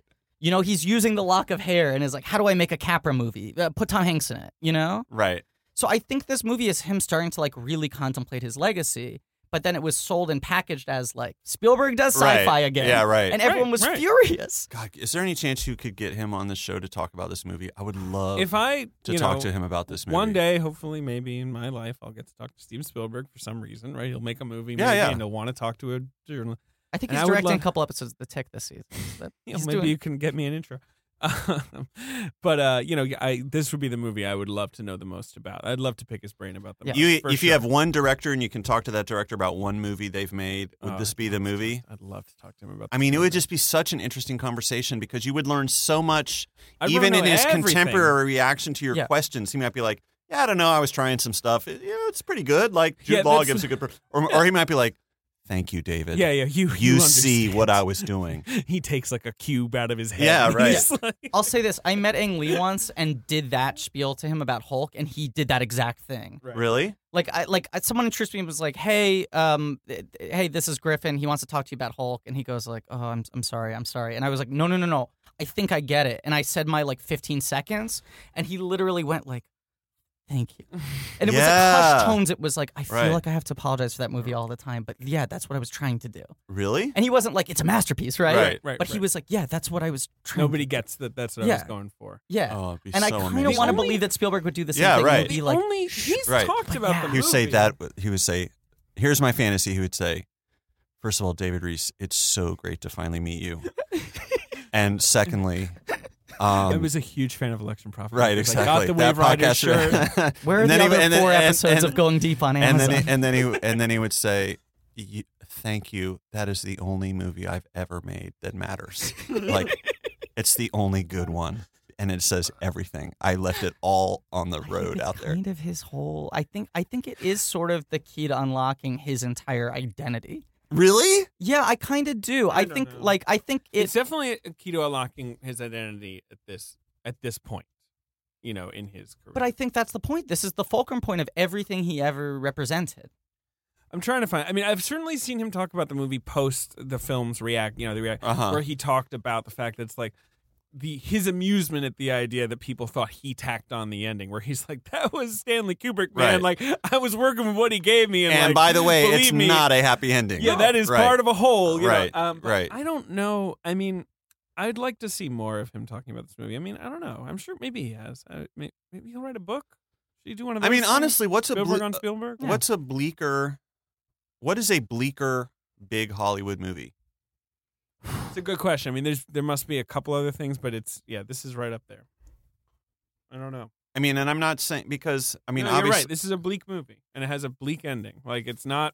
Have you ever seen that movie Seconds? The Rock Hudson movie Seconds. Yeah, the Frankenheimer movie. Yeah, which is also really kind of bleak, very bleak. And shattering. Yeah, because the message is you can't start over. Like, you're doomed. Right. Well, yeah, like in the 60s and 70s, Hollywood the conversation's really bleak. Conversations. The fucking Taxi Driver's bleak, right? Like, but I think when I talk about the dread in this movie, it is interesting because it does feel like what you're saying, like Spielberg kind of killed grown-up movies. Yeah, or him and Lucas. And the vibe that I get from this movie is kind of that 70s vibe of like, oh my god, like. But then it's like a 2000s like sci-fi like $100 big budget epic. Right. So just like he's like bringing you in. He's like, you want the thing you like, and then he slaps you in the face, and he's like, you're dumb for wanting it. And then makes you keep. Oh yeah, you back. want to see skyscrapers that just look like a huge pair of neon tits. Yeah. All right, but then I mean, but that's the thing. But people didn't react that way. They kind of reacted just like, the fuck was that? Like they didn't react with like, or I mean, I feel like the overall reaction wasn't like, I'm bummed out. It was more they were just they were just like, cheated, it doesn't make any sense. Or, it's cheesy. It's really trite. Very cheesy. A boy who can love, and it's all Pinocchio. It's all Pinocchio. And why it's does so he have to stupid? fucking, And you feel I think a huge part of it is you feel embarrassed for being pumped up for it. Well, no, I mean also you feel embarrassed for him. You feel embarrassed for David. Like, dude, 2,000 years you're sitting underwater looking at this dumb statue just to make you real. Oh God, you know what I mean? Like, shot of the blue fairy statue just crumbling is rough. Yeah, when he touches it. Yeah, right. All right, but I gotta get us back on track. Yeah. What do you want to say? No, I think that's part of, like, the reaction that audiences had very much was like a typical teenager response, where it's just like, this makes me feel weird. Right. It's dumb. Fuck you. Yeah, right. Yeah, totally. You know, like once it started out on a weird foot, people just like pushed it away and defensively were like laughing at it, so they didn't have to engage with it. Now, can I say one thing? Yeah. So do you know the movie critic Armand White? Yes. Oh yeah. Okay. Who worked at the New York Press. So when this the movie glory came, years right, of Armand White, right, who's right. still around, and Right, he's he still writes at for- every screening I go to. Right, he's a critic for National Review. He It's is? so perfect. Noted Anyway. provocateur, contrarian film Right. critic. Yeah, Once exactly. called Steve McQueen a garbage man at the New York Film Critics Circle when they were giving Steve McQueen a award. Right, but And- that and- same year listed Jack and Jill as one of his top 10 movies of the year. Right. He is involved in a decades-long performance of being a cantankerous public intellectual, and I think even he no longer knows when he's trolling and when I he's think holding he- on to legitimate anti-establishment, anti-Hollywood elitist gripes. He's But lost the game a little bit in the bit. I The would- bit's Right, gotten a yeah. little sloppy. I would yeah. say, especially back in the day and these days, it used to be like when Armand Wright wrote about something he liked, it was fucking beautiful. Like Yeah. he could Well- write the most incredible stuff about stuff he liked. Yeah, but So now he that's applies inter- that so- to Resident but see- Evil Retribution. See, that's the interesting problem. to me because so Armand White, I'll explain to your listeners who are not East Coast elitists. He used to write for this No, free. we have an only Is it all? East Coast okay, fine. elite. No, so no, everyone, This is a so you guys all bubble-only remember the New podcast. York Press, this amazing free alt weekly, and he was the critic, and he would always just take the opposite view of whatever the critical consensus was most of the time. Oh, yeah. He fucking loved AI, artificial intelligence. His review of Hells AI, I read it the other week, is so incredible. It is. And I have it right here. and I could not find it because the New York Press no longer exists. The following week, he started to review another movie, and then basically was like, fuck it, I need to talk about AI some more. You idiots don't understand how incredible this movie is. And his argument in that initial review was people can't handle this movie because they won't let themselves remember what it's like to be a child and to need to be loved. And that review actually kind of made me think like is that why I kind of thought this movie was weird? Am I too afraid to remind myself what it's like to be vulnerable and needy? But rereading that review again, I don't think he actually got it. I don't this think is he a good take, right when, for when you just saw the when you movie. first yeah, but I think in the end it's wrong. I think it's not that people made fun of the movie because they couldn't handle the pure bottomless innocence, need, and longing that defines our childhood, and the weird Freudian erotic relationship, that initial bond between mother and child, especially if it's mother and son and all that stuff. I don't think that's what it is. I think it's more like what you were just saying. I think people reacted weird to this movie because they can't handle how fucking bleak the message is, which is that love is doom. Yeah. You know? It's a curse. It's Right, like a thing yeah. we have to overcome. like a disease. Yeah, Like right. we exactly. have to use all our other Right. faculties and facilities as a human being to still function, even though we have this love thing driving us. The sum total of human experience and human culture and human storytelling and myth making and institutions and family and religion is to overcome the fact that we are empty. Right. You know what I mean? And we will never be filled. Yeah. I kind of feel like that's what makes the movie so kind of profound in a way, and also why everyone made fun of it and snickered in the movie theater when I was watching it way back then. But I do think when you're a kid, you feel that, and you don't know how to put it into words, and you don't understand what's going on. But that's Right. that loneliness, right? Yeah, yeah. And then as you get older and you learn how to deal with it, and you push things away, and you bring things closer, and what have you. When people want to see Amblin type movies, they want to be reminded of parts of their childhood that they still look back on fondly. And this movie is about a feeling that people don't put into words that everyone tries to forget when they grow up. Yeah, I feel like this movie is kind of goes, it's like there's so much adult culture now that just trades in nostalgia. And Right. Spielberg, obviously, a huge part of that, right? And I feel like what he did in this movie was be like, well, what's behind your need for nostalgia and mommy's love. Right. Which is that you are an empty shell, and you always will be, and someday all of humanity will be erased. Right. You love Gremlins because Gremlins made you feel less close to death for 2 hours when you were 10. You're right. Absolutely. Yeah, right. Anyway. AI analyzes how one loves by fathoming the need for love. Are those happy tears? David asks his distraught mother. In such moments, AI's unprecedented combination of curiosity and intimacy is breathtaking. I remember that review, yeah. The end of his review. Anyway, good movie. At the same time, this is a movie that I would totally get a kick out of watching some comedian do 10 minutes just ripping it to shreds. It's a movie where I understand people disliking it, I guess, or what what I mean. Yeah, no, I mean that's what's so audacious about it. It is preposterous. It's preposterous. That's a great way to put it. It's truly preposterous. And it's so unconcerned with and internal most- logic. Yeah, I mean, the it's only so thing we haven't- ambitious Yeah. and so. It is. It's very, like it's like It's preposterous in the way that cathedrals are preposterous. Yeah. They're reaching for something so ineffable and is so like Baroque sublime. Yeah, It really does feel like he's trying to make a sublime movie, right? Where you can't really put it doesn't, like, the flowchart is never going to make sense. There is not a coherent theory of artificial intelligence vis-a-vis Gigolo Joe versus David. It's contradicting itself. It just turns into this deep, like I said earlier, just deep, churning, incredibly bleak emotional sludge, in a way that is cliche to say, it feels very human. I mean, it's very muddied in the way that all human struggles with the profound are muddy. But the Bible works on an emotional level more than intellectual Right, level, yeah, because it right. contradicts itself all the Well, time. right, It's aiming yeah. at some sense of feeling. Right, yeah. Right. Something that relates to this is the Dr. No scene, which I love, which is like the idea of Nothing he doesn't. There's nothing he doesn't. The idea of trying to break all human knowledge down to this algorithmic machine, right. is so weird. Because one, he's trying to trick you. That's the best thing about Dr. No. He's like, you better ask him exactly. He's like a weird oracle, right? Like he's like a Carney game. They're just trying to get money out of you. But at the same time, new bucks. Right. Yeah, they want some new bucks. Yeah, which is the best, by the way. It's maybe my favorite name for future currency. The weird puzzle of trying to get a proper answer out of him, where they have to combine flat fact with fairy tale. Right. Yeah. Is like he's trying to tell us something. Like, because if the movie has a set piece, it's the fucking Dr. No scene. Yeah. Right? Yeah. Where Robin Williams. The most tension is there. They only have 9 questions. Robin Williams plays a cartoon Mr. Einstein. And he's going like full goofballs McGillicuddy, and that's the most tension in the whole movie. Is Robin Williams going like, ask a question, there's nothing I don't know. Right. But then he's like, oh, Pinocchio. Like the way his he becomes so reverent. But then what's really crazy is then you hear Hobby hacked into him to give. Right, I mean, it makes it's crazy. It's preposterous. That's my final. What do you guys think adjective. of Rouge? Rouge City's actually not much of the movie. No. In my head, it was a little more, but really, and I watched this with Joanna, and it's the most expensive part of the movie, but certainly not. Yeah, like that scene where they go through the lady mouth tunnels. Adrian Grenier is loving it. Adrian Grenier wants that the porn bot on his dick, he had a little dancing on his dick. I think you think like, all right, here we go. But I do love the idea that Gigolo just like, check this place out. I was made here. I learned all my tricks of the trade here.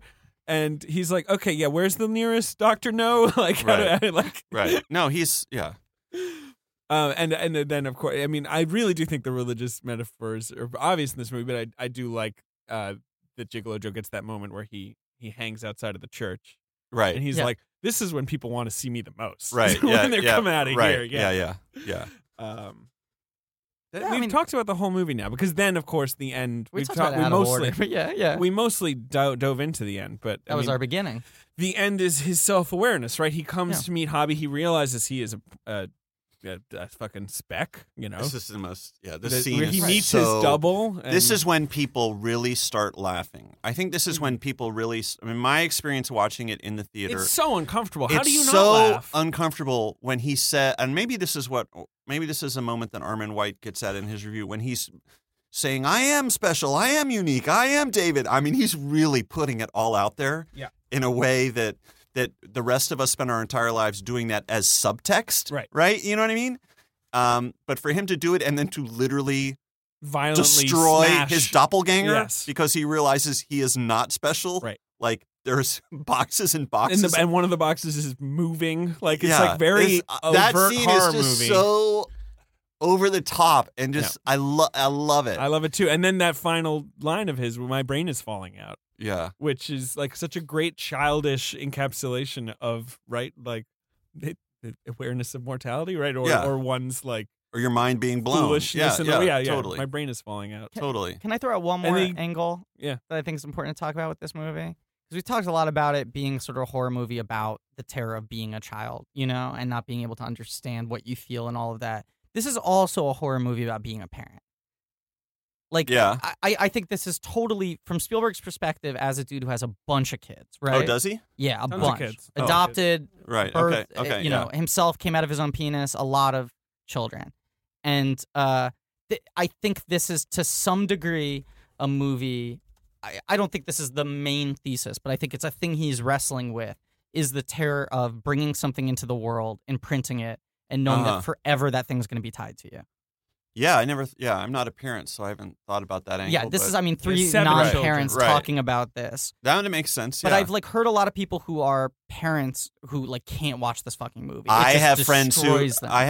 who are parents and can't watch this movie. Because it's like a terror of like, this is my fear of what will happen if I bring a child into the world. Right. This is my fear of what could happen to my child I already have. Right. And just that like they will forever ever be defined by your relationship to them. And Yeah. that will never go away. Yeah. Whether you're present, whether you Sure. abandon them. Yeah, it's No, like- that's true. Yeah. You're right. It's a good nightmare of parenthood. Yeah. Yeah. And then I interpret him like his self-defense mechanism finally kicks in. He decides to die, right? I mean, Yeah. I don't know what else that's supposed to be when he basically just pitches himself off. He says the edge of the mommy, and building. then he throws himself off the skyscraper. Yeah, he I doesn't mean, have it's anything. Right. and people used to. I feel like as they came So around, crazy. I know you It's just so- said it out loud. It's so crazy. And it's so intense. oh god, and then Gigolo Joe gets sucked away, and he has that perfect final line: "I am, I was." Right. Ooh, Which baby. is right. Like if that's a robot summing up the Right. experience of death, right? Right. Yeah. Yeah, totally.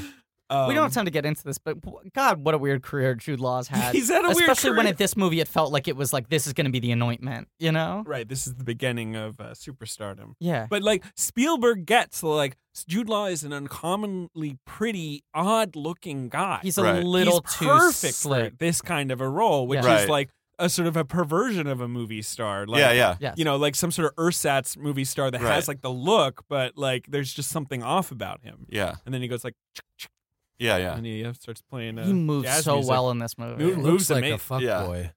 It's incredible. He looks like a fuckboy. He moves like a fuckboy, Benbot? Yes, Define fuckboy. All right. a fuckable boy. Okay. cool. But you know, in the same, or is it next year? He's in Road to Perdition. Like, Yeah. that's the good Jude Law shit. He needs to be some little weirdo. He's a great character actor. That's that thing that happens a lot with like an incredibly handsome, charismatic dude everyone thinks is a leading man, and then they realize they're a character actor. And his breakout was Talented Mr. Ripley, in which he played a really handsome, charismatic dude, but as a character part. Yeah. So everyone was like, "Oh, just make him the lead of stuff." And it's like too slick. It never Too really slick. works. It only works in Cold Mountain, and then, you know that's Yeah, another movie. yeah. You This got, is got some notes for us, A David? really literal question. Sure. So, in the final shot of the movie, Monica has fallen asleep, and David is in bed with her, and the voiceover says that he goes to the place where dreams are born, Yes, right. and Teddy crawls up on the bed Thank you. and watches over them. I was hoping we'd get to this. The next day, what does Teddy do?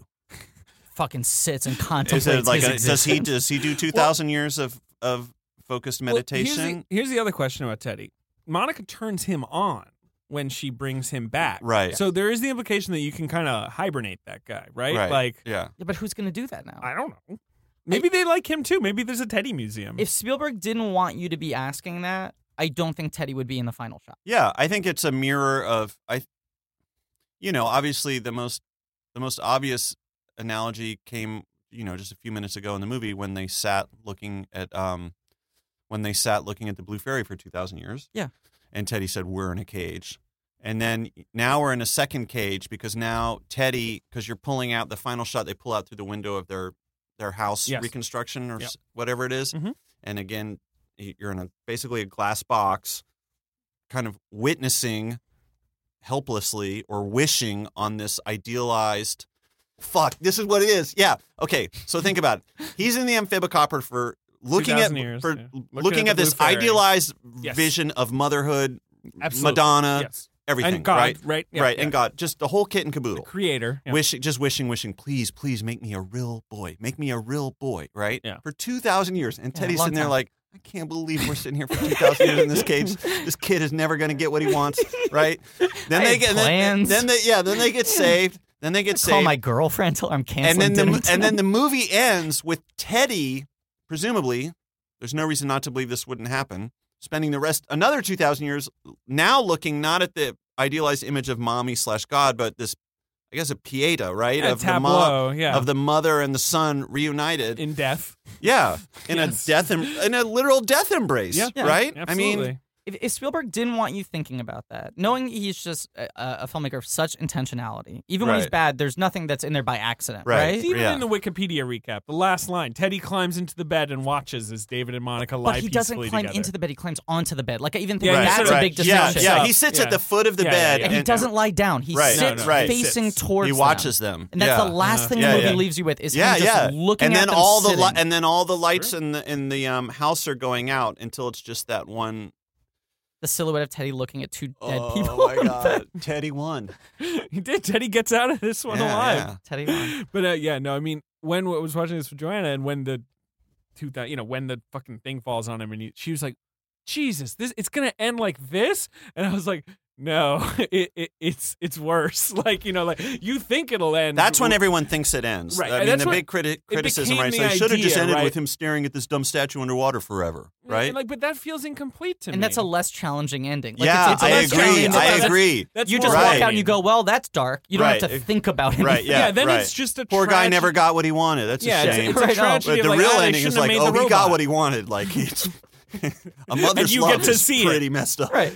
Here they have that coffee rotary thing, the little carousel of coffees. How many coffees these guys have? That's what I couldn't stop thinking about during the coffee. They have 9 brands of coffee. Yeah, that's definitely you mean my Monica major and her takeaway. husband? Yeah, Monica and her husband. Jesus. Careless consumerism. I mean, that's what led to the seawaters rising, right? Manhattan. That's why they call it Manhattan. And don't try and think why a massive Cybertronics company would have its headquarters in a flooded city. Yeah. They're like, hey, just don't use floors 1 through 25. Yeah, right. Yeah.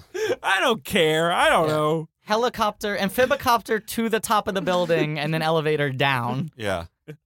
Do you think there are people in the mailroom who are just they just don't know, seeing fish floating by? Yeah, right. Underwater. Yeah. Yeah, so I'm glad. Well, yeah, I actually did not think we were all going to like this movie. I'm glad that we all at least thought it was interesting. Yeah, I love it. I think it's a great movie. I think it's a great American movie. I think it is. I think it's one of the most. It's kind of a cop out. It's a very, very interesting movie. That's fine. Yeah. And I think it's doubly interesting because of who made it, and because of the budget, and because that it was actually in movie theaters outside of his own mind. Do you know what I mean? It feels like... And it's a hell of a year for movies, too. It comes in a crazy, great year for movies. In 2001? Yeah. Mulholland Drive. That's a good movie. Gosford Park, which is one of my favorite great movies. Movie. Rush Hour 2. Royal Tenenbaums, Memento. A lot of, influential movies. Right, yeah. Waking Life is that year. A lot of movies. In the Bedroom. Donnie Darko, which is not a movie I love, but is a movie that's had those are ambitious. Footprint. Those are ambitious movies. Shrek. Fast and the Furious. Yeah. Dr. Dolittle 2. Do you think they should have just, when they watched the final cut of this movie, been like, you know what, Stephen, we all love it. This is a profound piece of filmmaking. How would you feel if we said it was a David Lynch movie? Yeah, right. Because if it was a David Lynch movie, I feel like everyone would go in with the right sense. Because Mulholland Drive actually is another movie that does give me kind of the same feeling of dread. Mm-hmm. Yeah, although I it makes me, I have more fun watching that movie. Than AI? Yeah. It's just, I know what you mean. It certainly has a very profound sense of dread, but it's literally more fun. It's having more fun. Yeah. But do you think if they had marketed it as a David Lynch movie, people would have kind of gone in ready to have the moment of oh shit, this is so heavy, bro. There is no question that Spielberg's name totally messed with people's perception of the movie. Yeah. Right? There can't be. And also the fact that they released it in June, which is an odd time to release. And they also were very mysterious with the marketing. I mean, there was that whole thing. This was the the first movie was to just do... the AI, right. But this was also the first movie to do, what's the term I'm looking for? In the marketing, they did the thing. Do you remember this? On the poster and in the trailer, there was a credit block for some sort of specific scientific assistant.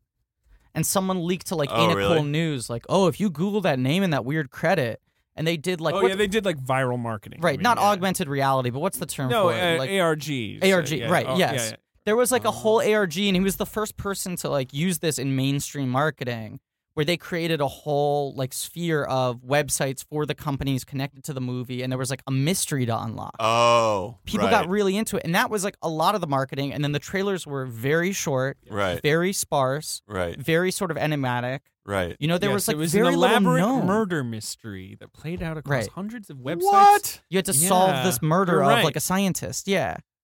It was a runaway success. But it didn't actually fucking make any fucking sense compared to like this movie. Can I do a quick merchandise spotlight? Very quick. Very quick. Yes. They thought, oh, Spielberg movie, it's got a toy in it. That's an obvious one.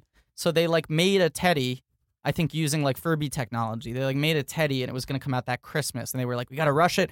We were behind the wheel on this one, so we got to rush it to get out in time for Christmas. And then June when the movie opens, they're like, oh shit.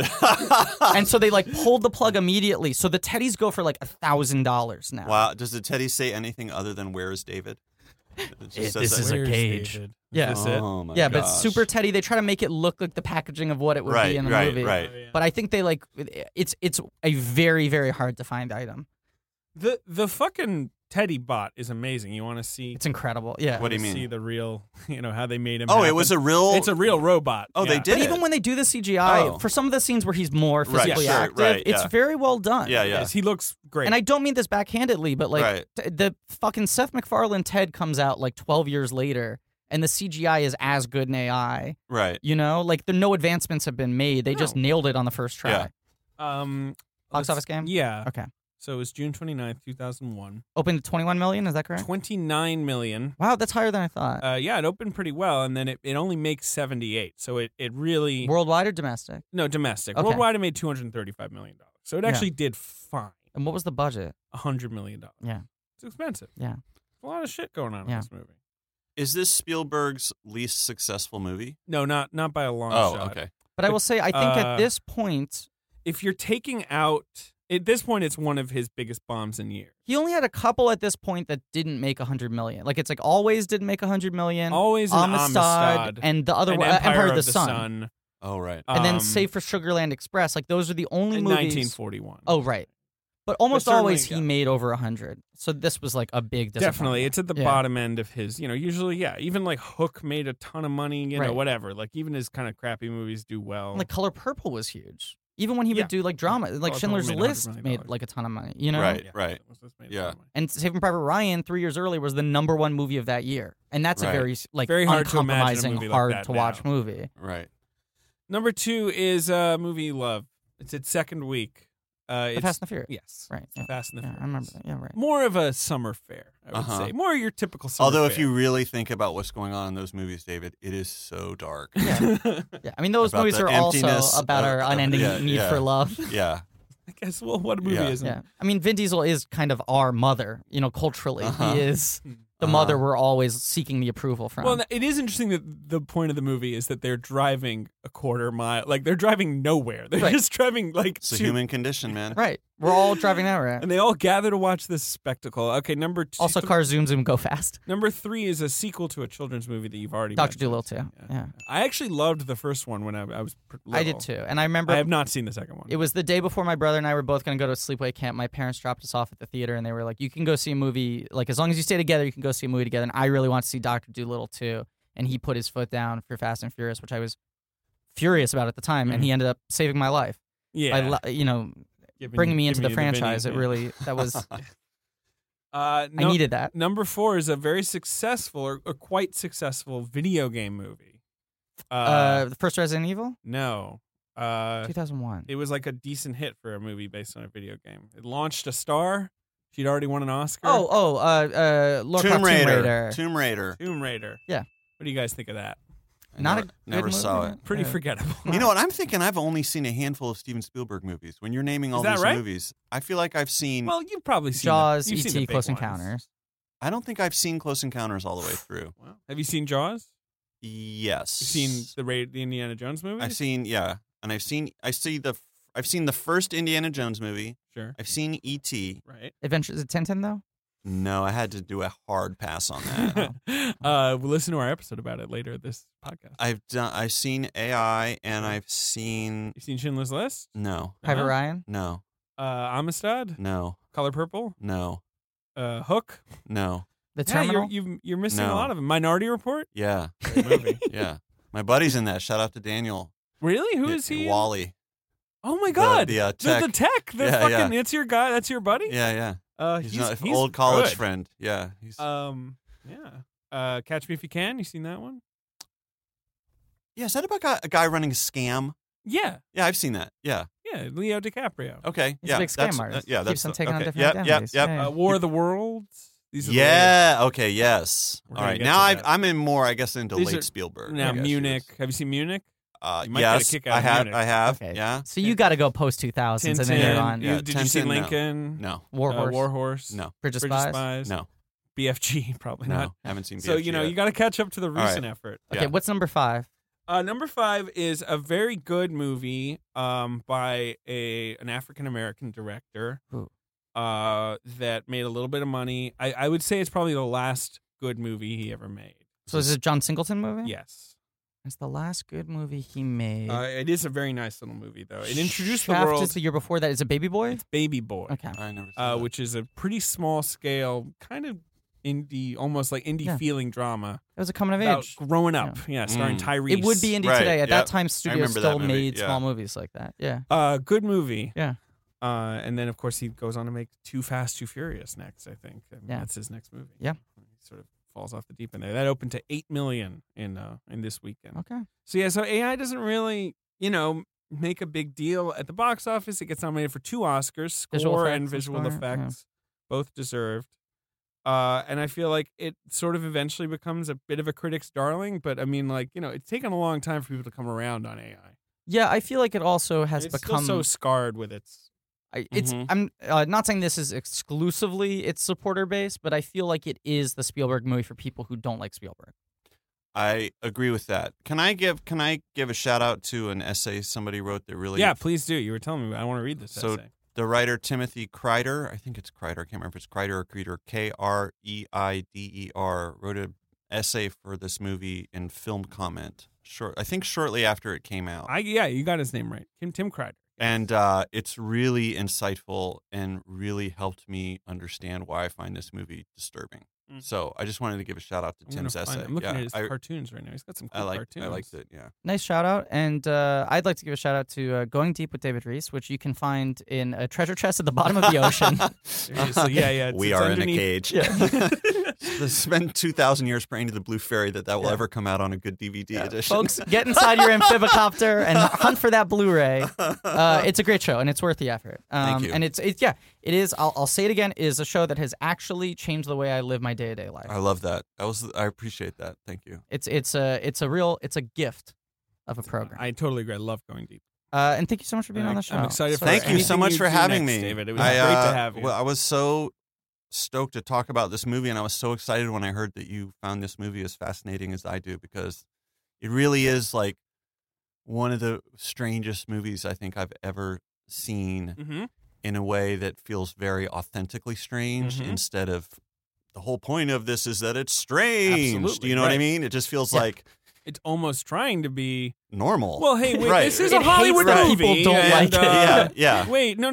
We're trying to entertain you. Look at this, Rouge City. Yeah, Whoa. yeah. right? Ah. You don't Yeah. build So, that yeah. big of a set if you don't think everyone's gonna get on board with your movie. Yeah. I just think it's such a fascinating movie. So thanks for letting me come on to talk about it. Definitely. Thank you for Our having pleasure. me. Thank you for thank- being here. Thanks us for having you. Thanks. Oh, Big thanks boy. to us for having you on the show.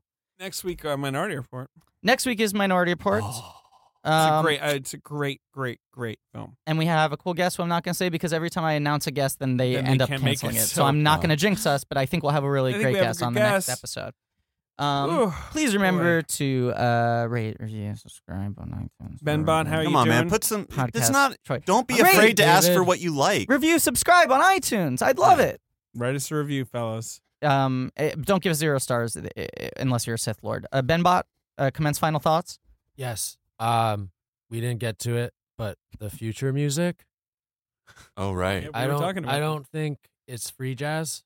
So I'm gonna shout out Vaporwave. So if anyone's interested, YouTube Vaporwave, and you'll hear what real future music sounds like. Thank you very much, Benbot. Thank you all for listening. And as always, Benbot, initiate self-destruct mode. Let's get out of here. That's good.